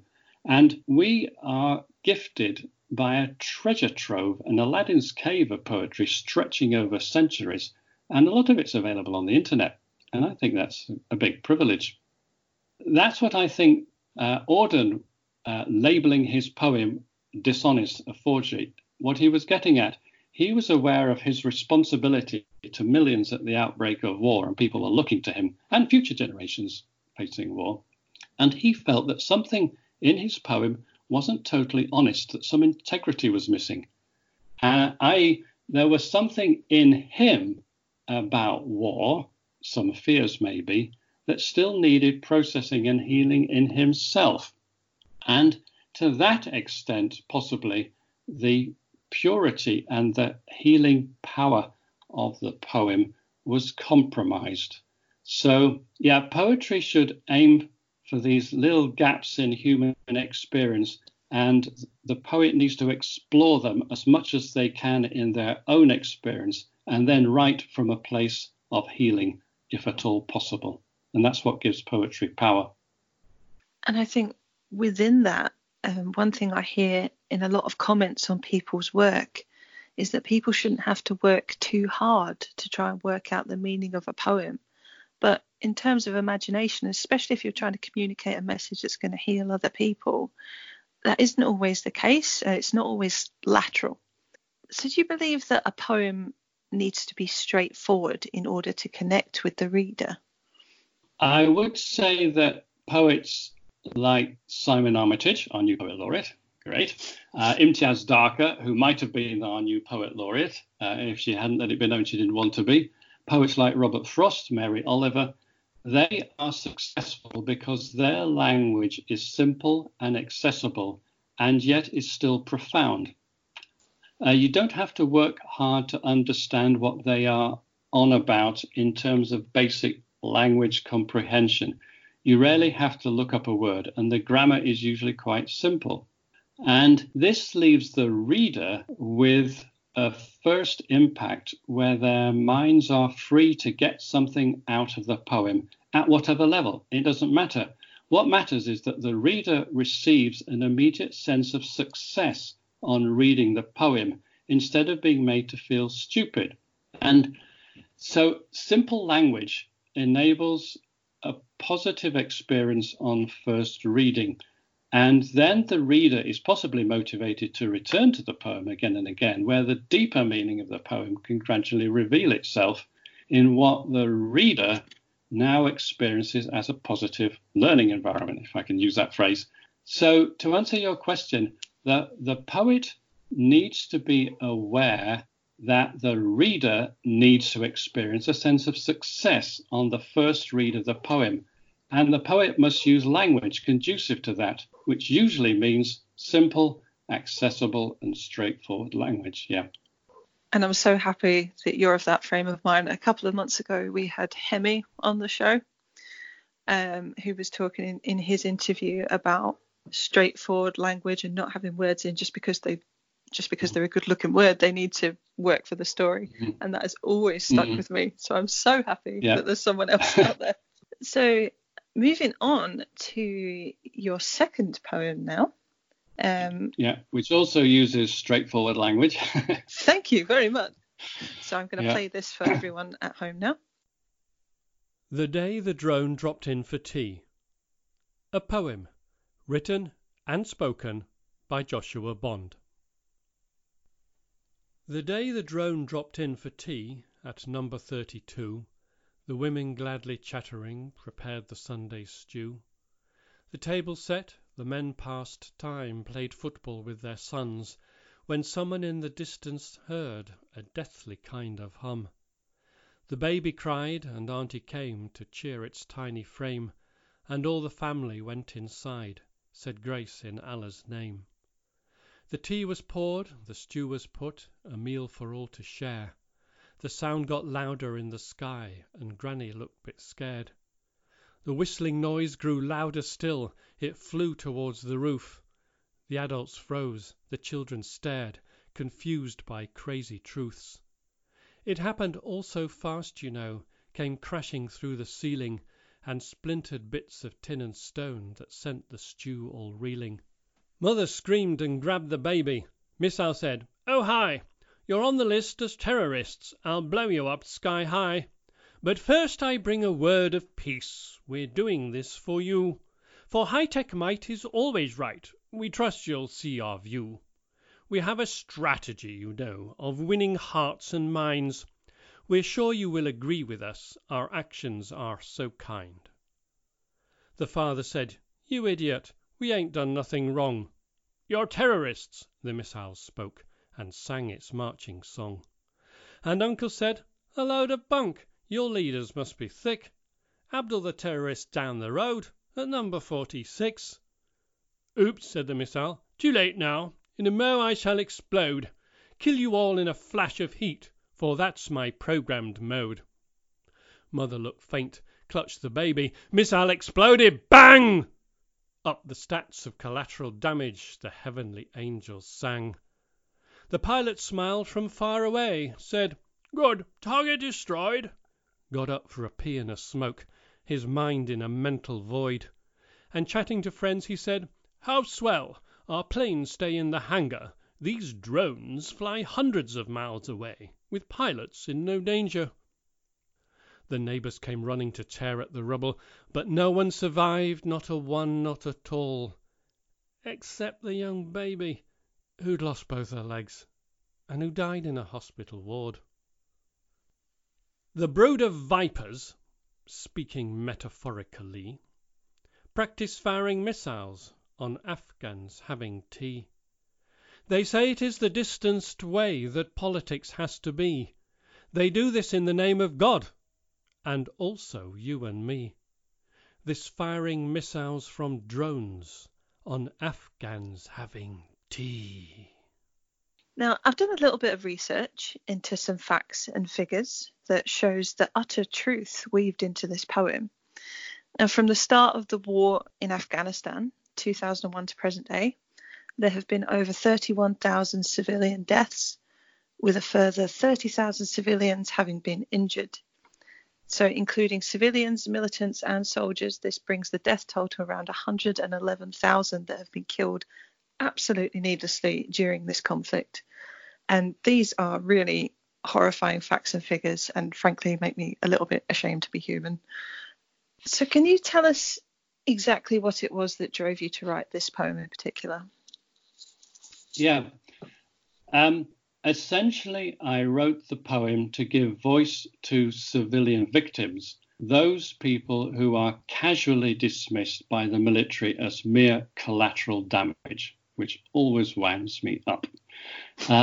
Why I felt I needed to do this rests on two things. One is my personal journey dealing with what I call intergenerational war trauma. My father was in World War II, and I had one grandfather in World War I. And when that grandfather died, I was about 7 years old. And I felt on the day that he died as if my mind had suddenly been burdened with an unreasonable fear of death. And I became a very frightened and reclusive little boy. And it took me decades to unravel what the hell was going on. And it's only recently, I feel, and I am 63 now, that I feel I am free to have a life of my own, no longer dogged by the shadow of the two world wars. And I sense myself as having just reached the starting grid of life, putting it bluntly. And the journey to resolve it all has been a long and tedious and sometimes a very painful journey. And it's one reason that drove me to write not only this anti-war poem, but I've actually got a whole book full of them. And the second reason, not surprisingly perhaps, is that the war industry itself is my personal bête noire. It's a $2 trillion industry. It gives higher than average returns for the shareholders. And I have to say, it's very blunt, but killing people is an extremely profitable business. Blowing up countries and then getting contracts to rebuild the infrastructure you've just blown up is predatory capitalism at its worst. And most conundrums about the way the world is can usually be answered by this old dictum, follow the money. And war is no different in this respect. Within the war industry, my particular disgust is for drone warfare, which has expanded massively under Obama. I don't think it was his fault. I think the technology was expanding and he just happened to be on watch when it was increased hugely. And drones are increasingly controlled by artificial intelligence and algorithms that are used to identify targets and suggest to the pilot, who is a computer programmer pilot thousands of miles away, to fire a missile at some target that might have a terrorist cell in it. And the actual statistics do not bear out the military narrative that gives the image of surgical strikes just killing terrorists. And the numbers you quoted at the beginning bear this out. And the human rights group Reprieve has examples that suggest, in general, 25 civilians and the same number again are killed and the same number again are maimed for every one terrorist killed. So it's hardly surgical strikes, just killing terrorists or neutralizing them. That's the current language. We don't kill people, we neutralize them. And since Trump got into power, the military are no longer obligated to even try to estimate civilian casualties. So all in all, I wrote the poem to give voice to the civilian victims and to point out that they are not mere collateral damage, but actually they're people like you and me.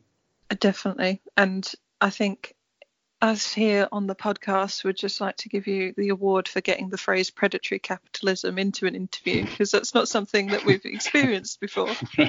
So thank you for that.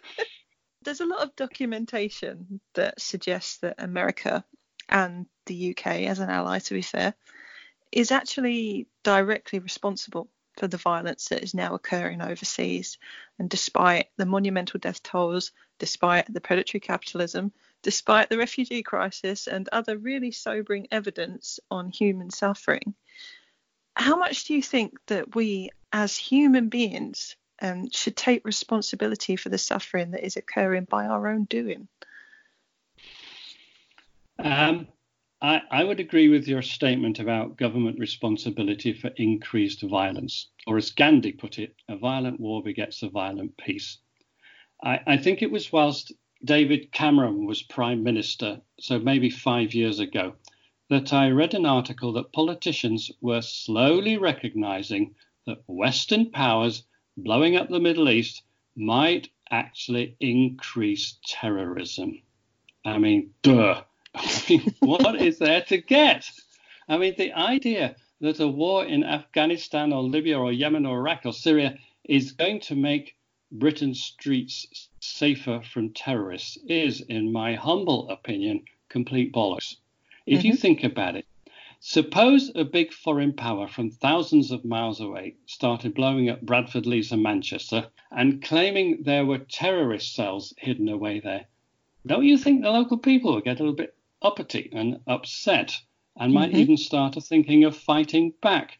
But that's exactly what Western powers are doing in the Middle East. And then our politicians are surprised that terrorism is on the increase. It's just a no-brainer for me. But you mentioned about responsibility, and I'm sort of taking that question as collective responsibility for suffering which is caused in our name. And it's an interesting, but it's a very difficult issue, because how do you exercise that responsibility? And that's why I think right now we see a lot of people taking to the streets. You know, we have the Gilets jaunes in France and the big protests in Hong Kong, and quite a number of mass protest movements in South American countries and elsewhere. That I can see why there is that. It's like the only way that we can try and voice an opinion for a better world. The danger always is, of course, that these protests become used as part of the controlled opposition and then used to tighten the screw on laws relating to freedom.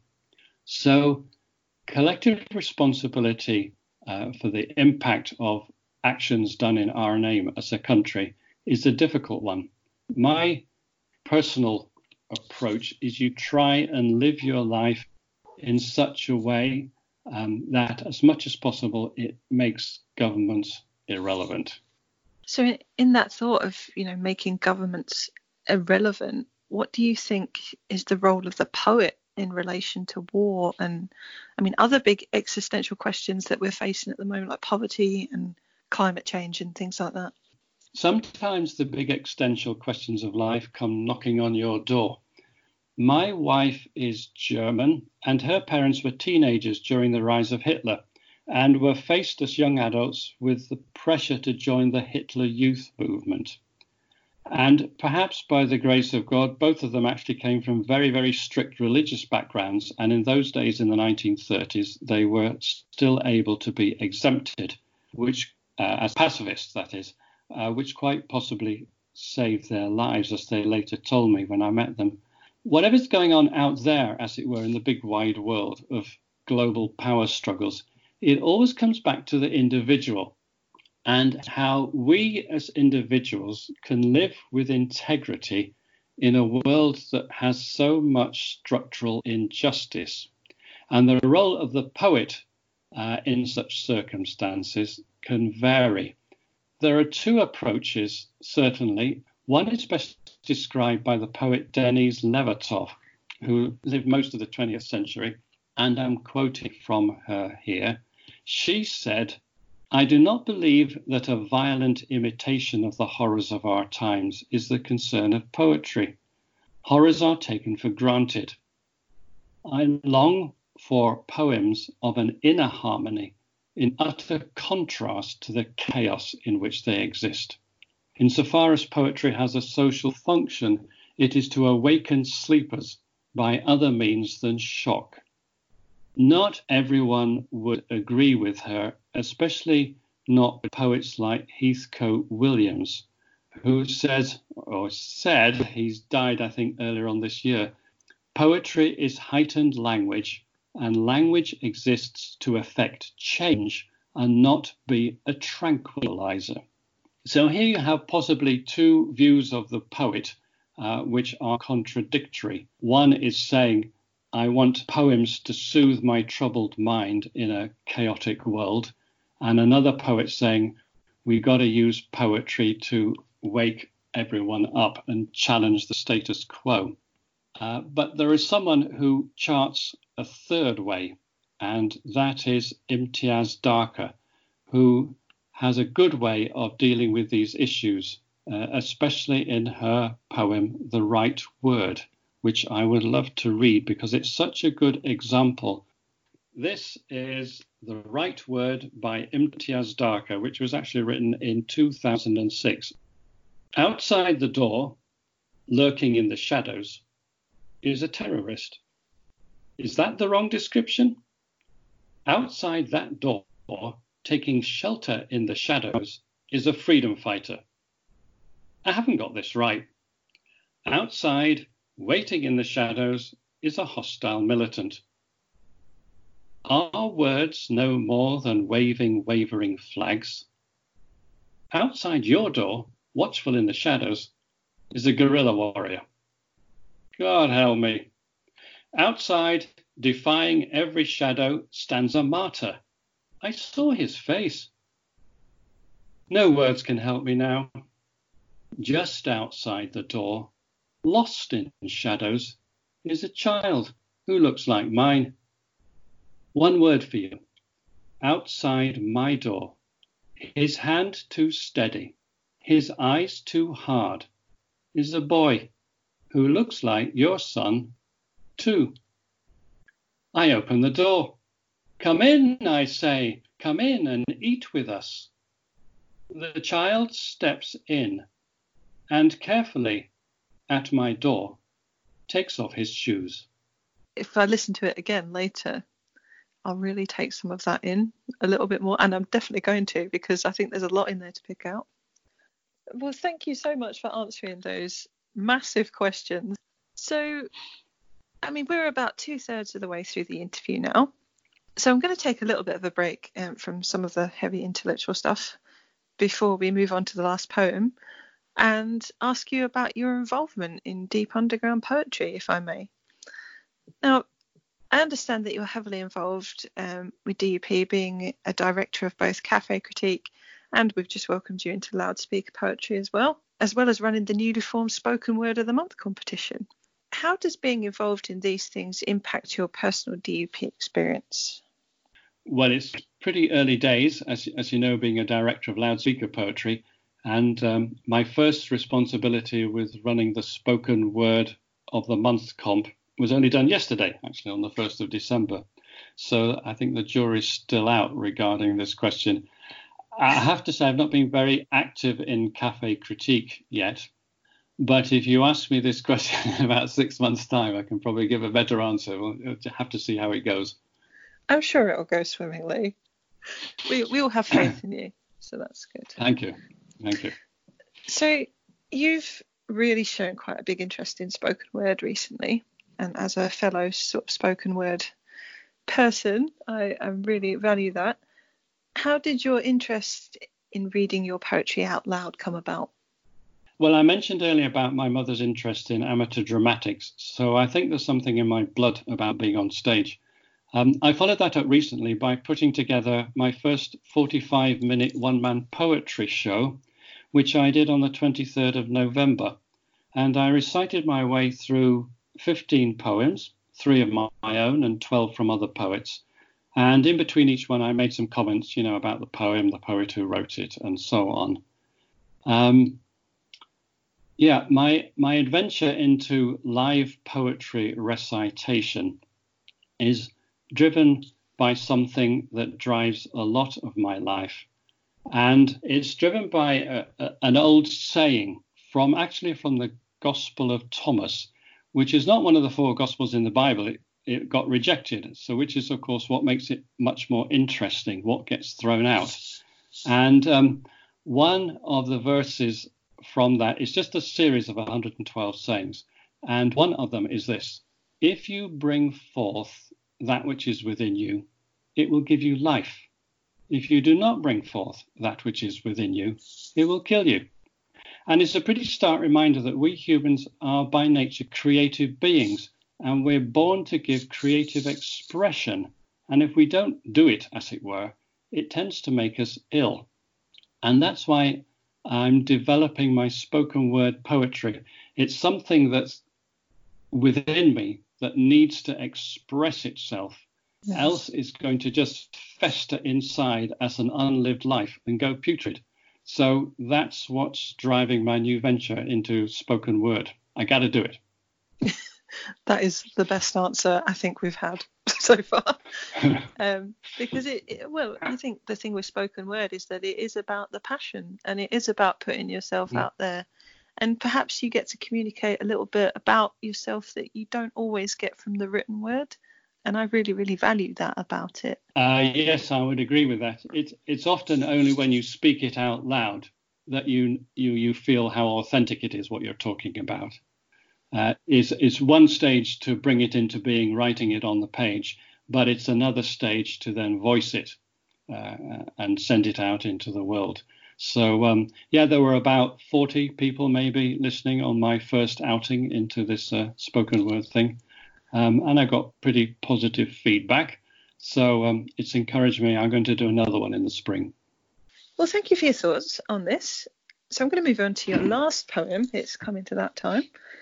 So your third poem is called A Comforting Inevitability, which I'm going to play for the people at home now. A Comforting Inevitability by Joshua Bond. The sun rose beyond its normal horizon. From this point on were all things changed. A journey forward was now in the upper house, and missing truth had merely been mislaid. A sense of new order emerged with increasing frequency as patterns of deliberation gave way to a singular path. The new baseline pointed to a tropic of conversion, with a question answered before even asked. In the final analysis, one moves beyond looking back concerned, and looks forward with a kind of anticipating TLC, where, of all the many futures on the canvas, a special one emerges, with a comforting inevitability. Beautifully read again. Tell us, if you would, a little bit about how this poem came about.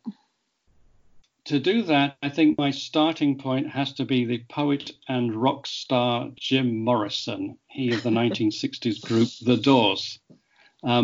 Into this world we're thrown like a dog without a bone, an actor out on loan, riders on the storm. And also from him, Roadhouse Blues. The future's uncertain and the end is always near. Let it roll, baby, roll. Uncertainty and an uncertain future are the perennial condition of the human race, right?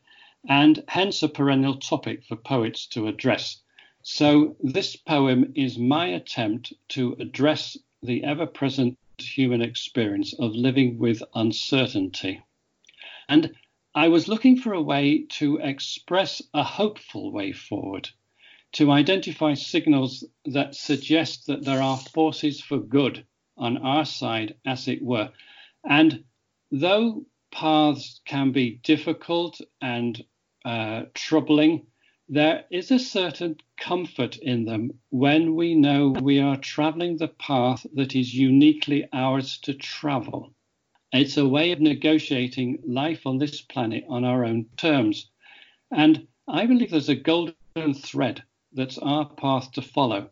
And if we manage to find it and stay faithful to it, then we can live this life with a sense of empowerment, even in the face of difficulties and ultimately death. And that's the element of comforting inevitability in the title of this poem and in the last line. And I think what I liked in this piece, and also from your first poem, which was Word Momentum, which we started off with, was the subtle rhyme scheme that you've laced into the words. Is rhyme something that's important to you? And how does your relationship with rhyme feature in your work? I tend to think in rhyme. So, for example, if someone says to me the word bottle, my mind goes throttle, grapple, nettle, kettle, rattle, tittle, tattle, whittle, cattle. You know, my mind is like a phonetic echo chamber. It's somehow pre-wired for rhyme and alliteration. Robert Frost famously said that poetry without rhyme was like playing tennis with the nets down. And I can see what he means. But in one sense, you then just get a different game, a different style of poem. And I have to say, I like both equally, both rhyme and freestyle. I like the challenge of fitting content into a rhyming scheme, such as in villanelles, of which I have a lot. Mm-hmm. And I also like the freedom to write unrestricted. But when revising freestyle poems, I usually find myself tightening up on word count and at the same time adding back in elements of rhyme and rhythm to give the poem maybe a bit more bounce, if that's the right word. I think the rhyme also gives it quite a good sense of joy and a sense of optimism, sense of hope. And that seems to feature in quite a lot of your work. Do you feel that you are an optimistic person? I thought that was an interesting question because I've always considered myself a pessimist, thinking about worst case scenarios which never happened. My mother used to say, "Today's the day we worried about yesterday, and all is well," which happens to have been generally true in my experience. So I have subjected myself to a large amount of unnecessary worry and pessimism. But the older I get, and the more mortality begins to make its presence felt, I'm actually becoming more optimistic about human evolution. One book which I spent some years reading a lot of is a book called A Course in Miracles. And it's summed up in 3 short sentences. Nothing real can be threatened. Nothing unreal exists. Herein lies the peace of God. And the older I get, the more I sense the truth of these words. I mean, after all, if nothing real can be threatened, and if nothing unreal exists, then there really is nothing to worry about. The trouble is we have difficulty discerning the real from the unreal in this strange world in which we live. But as I said, somehow the truth of these words is slowly becoming more and more a part of me. And hence, possibly, this is the cause of increasing optimism. And maybe that's why you see optimism reflected in my poetry. I'm not sure. I mean, I'm drawn to the line in your poem. You've got the sun rose beyond its normal horizon, normal being the heavy word there, which I feel personally seems to be a metaphor for courage and moving beyond your comfort zone into something beautiful. Do you feel that you are consistently pushing yourself, not just in everyday life, but in your writing also? Basically, yes. I'm essentially a continuous self-improver, but I have long periods of plateauing out.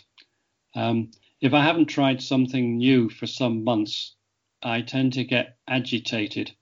And I feel within myself, and maybe others do as well, that there come certain points in your life where the next stretch of comfort zone is less scary than staying where you are. I was on Vision Quest 20 years ago in the Santa Cruz Mountains in California. And one of the things my guide teacher said to me was, in life, you get what you settle for. And that has stuck with me all these years.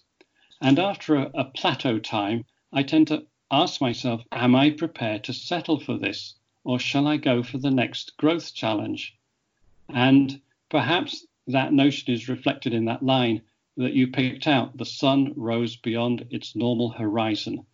And when I get a whiff of where perhaps I could be if I dare to take the next step, like I did recently with the spoken word thing, and when I feel my current comfort zone is beginning to feel more like a prison than a comfort, then I overcome my own inertia, and usually fairly soon I'm off and running with something new.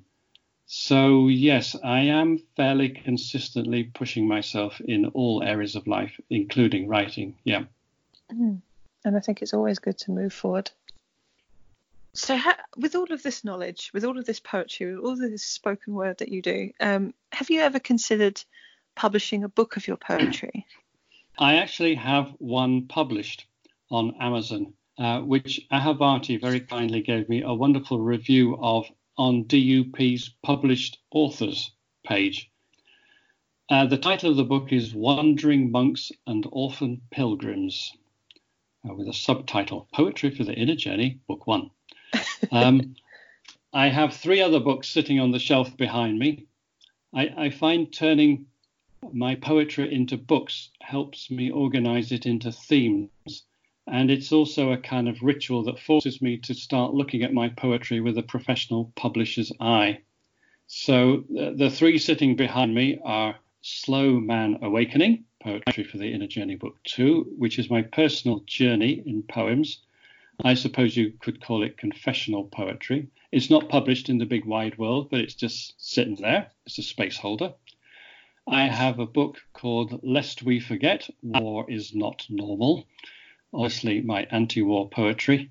And I have a book, Beautiful Planet, A Journey in Villanelles, and there's over 50 of them.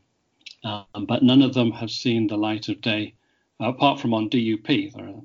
But as a book, they're not available to the general public, no. Actually, I also have a short book-length poem called The Tale of Knight Verity, which is a story set in Cornwall about a female knight, and it's written in heroic couplets, and it needs some serious editing, I think. So where do you think your writing journey will take you next?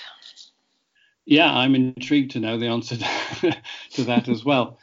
I'm beginning to feel that reciting poetry to small groups live might be my specialized niche. Somehow this first time that I did it, just 10 days ago, it felt like I was somehow coming full circle. And it felt like an act of completion in my own foggy journey through life. And I hope that I live long and fit enough to give it a real go. You know, in the future, I hope to do it many more times. But that was the first time 10 days ago. Well, Josh, thank you so much for taking the time to speak with me today. And we really appreciate your support of the Poetcast project thus far. Before we go, would you be so kind as to leave us a few recommendations on who we should read on the DU? On the DU, yep. Well, I follow about 80 poets, and I couldn't possibly do them all justice. But I will say that my first go-to person in my inbox is always Paul Dartford, because his poems are guaranteed to be short, and he has an English sense of humour from the same era as myself. So I always go there first. The other go-to person, were she still posting, which she is not currently, is Duende. Yes. But you can go on Duende's postings and read her work. I don't think she's posted anything for about a year now, or possibly even more, I'm not sure. Concerning very new people on DUP, I think Razaleaf is great. Yeah. But I think I'll leave it at that for DUP recommendations. You don't want to leave anyone out, that's the problem. I know. Once I start, I've got to mention them all. So is there any final thoughts you'd like to leave us with? Yeah, I have 2 final thoughts, I'm afraid. I go on and on, don't I? One is that to me, there is no greater action in support of future generations, and I have children and grandchildren, and I'm thinking also future generations. The best thing I believe we can do for future generations is to nurture our own creative process wherever it takes us. To me, it's vital that as many humans as possible tap directly into the creative essence of the divine and give their creative expression, whether it's poetry or anything else. And the final thing I would like to say is a quote from John F. Kennedy, actually. Less than a month before he was assassinated, Kennedy gave an address with the title Power, Politics and the Artist's Role in Society at a ceremony held in honor of the poet Robert Frost. And in this 20-minute address, which you can listen to on SoundCloud, it's really interesting, he said actually two things I want to say. One is art, which included poetry in the context he was speaking. Art is not a form of propaganda. It is a form of truth. And from that, he gave his speech about the artists being allowed to be free to express themselves without interference from politics. And towards the end of his speech, he said this: when politics corrupts, poetry cleanses. Very, very wise words there. Well, thank you so much for talking with us today. Right, thank you very much. Spotlight with Daniel Christensen. Hello, friend. So, thus far in my little corner of the podcast, I've made a point of searching out poets I've not had much prior acquaintance with, so I can discover them, right alongside you. I have found doing thusly to be an enriching experience. But today I'm going to bring you a right carefully chosen, from among many I have perused, by a poet I have long admired. My selection today comes from Poet's Revenge, whom I shall refer to as PR, a writer of prodigious talent, both within structured form and without. I chose PR in particular for her ability to capture the essence of time-honored poets in her tribute pieces. I think most of us will agree that challenges are how we grow. So I've chosen a right that strikes me as epic in its scope and depth. It is my perpetual hope that you will be inspired to explore the poetry of those I spotlight for yourself, and what undiscovered countries lie within. Bounteous, strange, and wondrous beautiful to behold, if you'll allow me to borrow generously from the bard. So, with no further ado, I give you At Land's End by Poet's Revenge. Quote, the future is a gray seagull, tattling in its cat voice of departure. End quote. Sylvia Plath. The gray-green abyss looks placid, in its stark rendition of loneliness. It harbors creatures below the dim surface, with its pale streams of white light. Are you down there, precious all-knowing? The smell is heavy salt and brackish awareness. It truly drowns the olfactory avoidance of it. And it is in my mouth, too. I can taste its chemical-laced brine, its metallics, as I become one with its shiny edge. A blinding light reflects itself randomly at my eyes, as if to say, you cannot predict my whims. I take orders from the sun itself. A barge creeps along in the distance, a giant block of slow progress. This is Winthrop, and it is its own island. Gull cry screeches its existence, and wind whips it clean of impermanence, and dead dry brush. The splintered pier wood is weather-beaten, bleached, sandblasted, its knotholes emerging like coronas of catastrophe, falling into jagged, asymmetrical formation. Boards creak below and under, that glinting admonishing of winter's approach. Seaweed hangs cemented like glossy hair, among plastic and green-black like death, from your barnacled rocks underneath. The tide line is visible. Your bald caps are polished clean in permanent exposure. There is little motion among them, but all certain something lives down there. Under that low tide fringe, where water eddies around rocks, emerging at each wave trough. You are primordial, and I feel myself becoming a slinking survivor of your endless highs and lows, which continue on until the world around you no longer resembles your frank simplicity. As your sand is beige from afar, upon closer view it is littered with a detritus of seas. Great concrete submerged empires were crushed under your weight.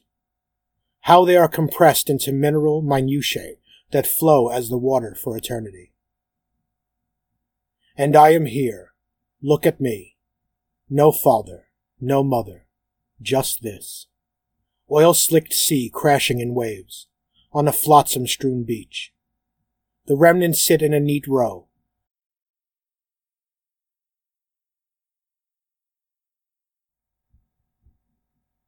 Conglomerated at the high tide line. Perhaps I shall crawl under a rock to my return, and hear no more the cries of humanity. To hear the soft hushing of infinite grains of sand. To become a grain of sand. No longer I. The wind picks up whitecaps, blurring the blue horizon line. A sulphur wind blows ashore. That impregnable tenancy, commercial and calm. A plane roars above. A world's hopes flight of fancy. I stand within a snapshot of a place, weathered by progress and time. In this, my early home. An ecology of fast-forward in a world of slow-moving scuttling invertebrates. Their slime trails a story of a life spent plodding along rocks that move involuntarily at the sea's whim. No longer needed, they reek of contamination. Foghorns blow their story aloft. Muscles cling for dear life in the swaying tide. Those bivalves which cannot evolve. They drink the alkaline tide mirth. Eyeless, earless, drowning in the unbeknownst. The muck and tars around them like a new friend, replacing a non-existent old one. Lapping at their lintels, ensuring its permanence. No matter. The mussels are inedible now, in this industrious danger zone. Drums spewing toxicity beaten by the rhythmic surf, under some blue-green crest. Some muddied river's edge. And all the rivers end here in progressive tenacity. They empty into a paradise lost, as even their flanking mills sit empty. Their bandits long gone, forgotten. But the wind is sharp and biting, stinging in its mendacity, its uncaring, its unrecollection of what used to be. I feel it blow through me as I sway with it, in it. And I, too, am swept up in the tide. I am no rock, and the sea cannot move me. I can choose to leave. I am a seagull perched on its stilts drinking salinity, or a marsh rat running for deep cover in the straws, away from the onshore impermanence of life, blowing adrift. I walk in this former home, and part of me never left. I feel my remains here as if I am the water table, sunk too low to greet what vibrancy blooms on shore. I am inimical as the fiddler crabs, waving their eerie solitudes into their sacrosanct burrows, only to be engulfed by the murky tide swell. They go unrattled, unshaken. Even poetry cannot do them justice. Those hermits in their enclosures, hearts unneeded. Their gray matter gels in its shellacked shells, and they make it through another winter. Somehow, some way they are reborn each year. But I surely will never leave this place completely. The jet fuels will be my rescinded fallout, and I will sink even deeper into those progresses. And my winters will glitter in an icy gratitudes, How grateful am I? How gaunt? I watch as the sands filter past the deadwoods, as they are pushed onshore slowly, rhythmically. I breathe in a miracle's salted veracities of a time long forgotten, or long remembered, by a sea which never forgets. Past that rock out there, indelible edifice. The sea holds its grudges. It will throw our debris back at us, hurl it onto lawns, our walkways, as its smallest inhabitants rise and fall in servitude, as they dream in eerie equilibriums, whilst our imbalances jolt us awake. The rocks are too slippery to traverse on foot, too untrustworthy. The sea keeps them bare for its smallest inhabitants. Here, where I begin and end, here at land's end, where the periwinkles crawl. In the author notes, PR tells us this astounding poetry was inspired by Sylvia Plath, and these particular poems: Mussel Hunter at Rock Harbor, Green Rock, Winthrop Bay, Finisterre, our own memories of the Boston area. Many of us who take up the quill will have some shade of familiarity with the works of Plath, whose writing had an otherworldly depth, as if in the metaphors and connections she drew, her eyes were watching God, plucking and weaving subtle threads, gliding across the face of the waters. In the opening stanzas, PR establishes the scene and perspective of the rite, in a way that echoes of Plath, the sensate detail, and the presence of spirit in the substrata, just below the tangible. The sense of deeper awareness that connects with the awareness of the author, as she explores her environs, here at Land's End. The subtle way she grants emotional depth to the green-gray abyss, the waters, the light, painting them almost as emissaries or avatars of higher powers, and yet so very human. Given us this gorgeous array of immediate impressions, PR then magnifies the scene. The movement of the barge she describes a giant block of slow progress, making a small insinuation of the presence of human society in the background of the milieu. The cry of the gull, whipped clean of impermanence and dead dry brush. This section speaks to me of the natural cycle observed, of the constancy of change. The stark image of the splintered pier, its knotholes emerging like coronas of catastrophe.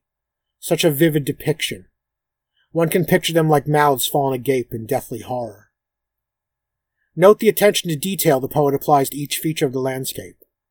The seaweed like cemented hair, glossy and green-black like death. Bald caps of the tide line, polished clean. The scene is alive with the passage of time, witnessed in a captured moment. In the next few stanzas, having so adroitly established the ravages of time and tide, puts her uniquely human perspective into the picture. You are primordial, and I find myself becoming a slinking survivor of your endless highs and lows. All that we experience in this life is a kind of tide that washes us to nothing, and nothing endures. From here, the following few stanzas, the poet submerges and obliterates herself, her small existence, within the breadth and depth of what she has discovered at Land's End. No father, mother, only the sea, tides, and flotsam-strewn beach. She may crawl beneath a rock and become just another grain of sand, and no longer I. Here I think about the teachings of spiritualist Eckhart Tolle, who says when we take a moment to look into the vastness of the blue sky or the star ocean, for a moment, in a stillness of no thought, no need to describe or categorize, pure awareness arises, total oneness with everything. It seems to me that PR has found that kind of purity in these moments, to cease all separation, becoming everything and nothing. From here, PR describes the animal life of the milieu, the scuttling invertebrates and their slime trail, their reek lifted by foghorns, telling their tale. The mussels poisoned by the toxicity of the waste.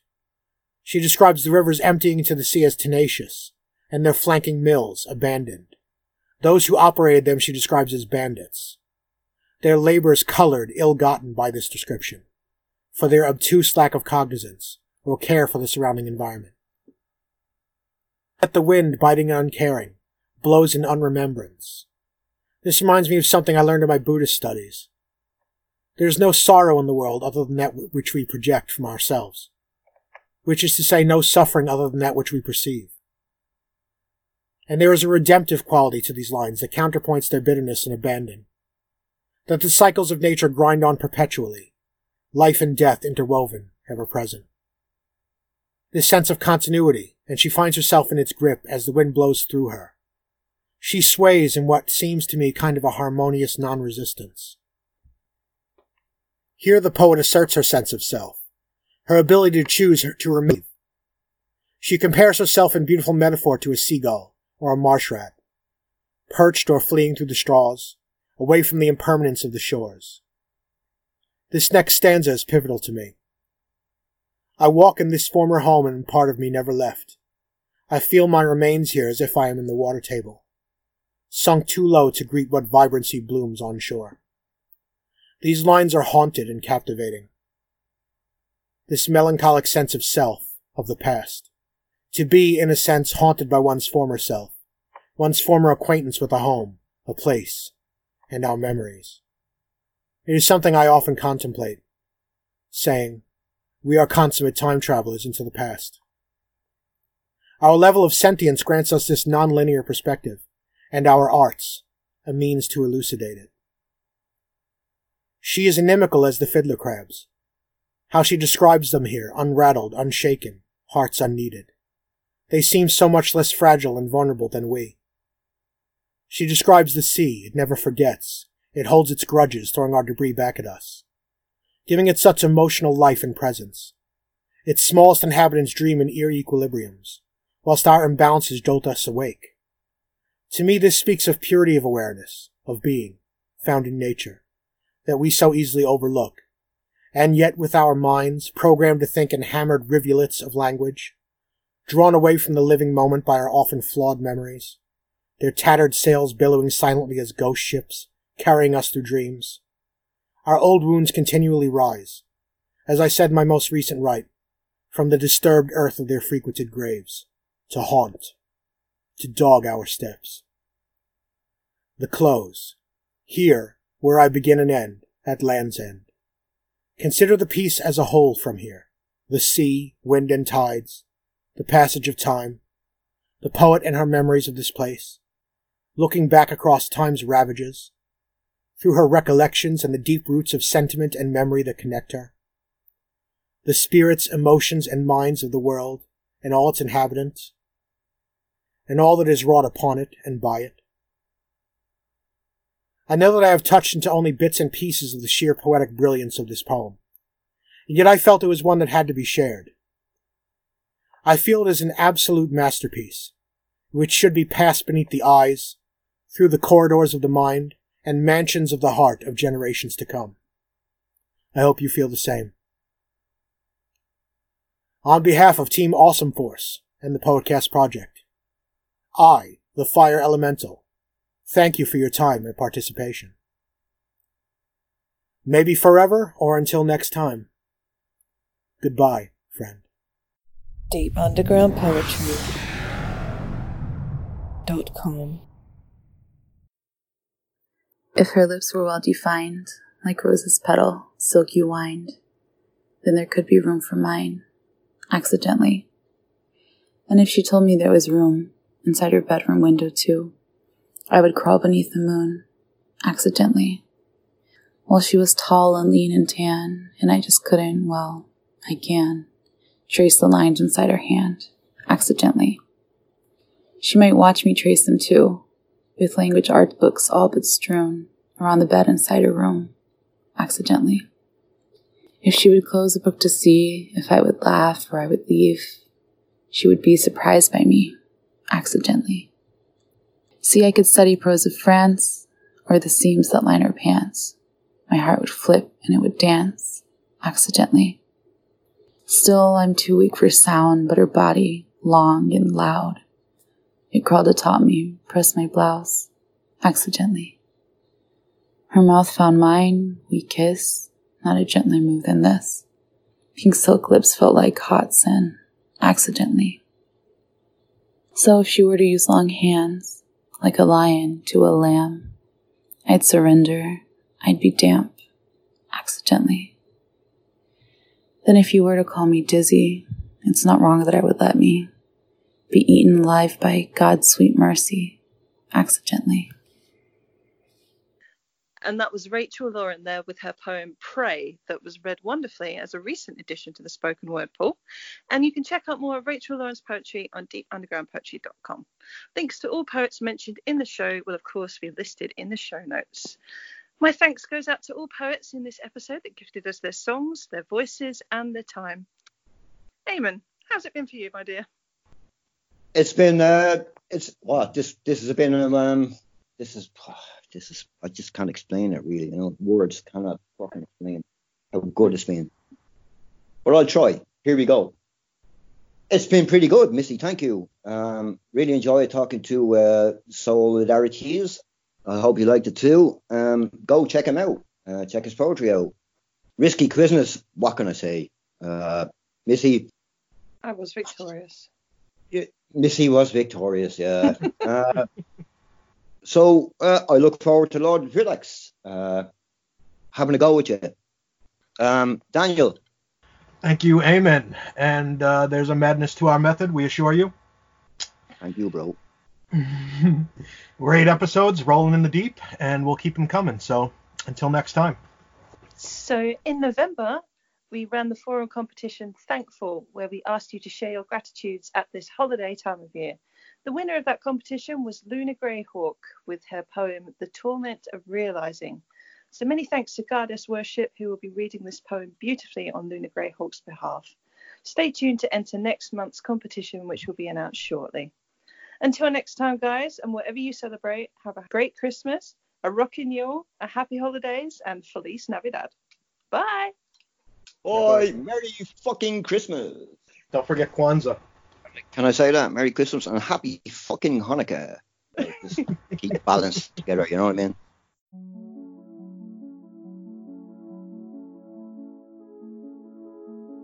The Torment of Realizing, written by Luna Greyhawk, read by Goddess Worship. She laid it all out, her phone off, no distractions, fully present. Time to feel this. She chose coffee with a soul who understands the agony of coexisting with a mind splintered. The pain of living on 7 days after dying by her own hand. The nauseating guilt of her audacity to figure it all out, one day too late. The torment of realizing her epiphanies and apologies don't mean shit to those caught in the icy grip of her shadow. Not this time anyway. How beautiful it is, love given freely without a rule of thumb to measure her by, especially when she knows she's always going to come up short. Gift wrapped and placed softly inside her upturned palms, healing hands held hers from across the table, eyes full of grace and understanding falling upon her face, as all her words made of the overwhelming. Sorrow, repentance, heartache, heartbreak, anger, loss, pain, forgiveness, hope, love. It all spilled out, flowing headstrong over the gates she constructed to keep them all safely inside her mouth. When she was finished, she looked for proof that she'd been too much, that her emotions had been too big to share, but she found none. Instead, her heart found the compassion of an old friend staring back, and she was thankful.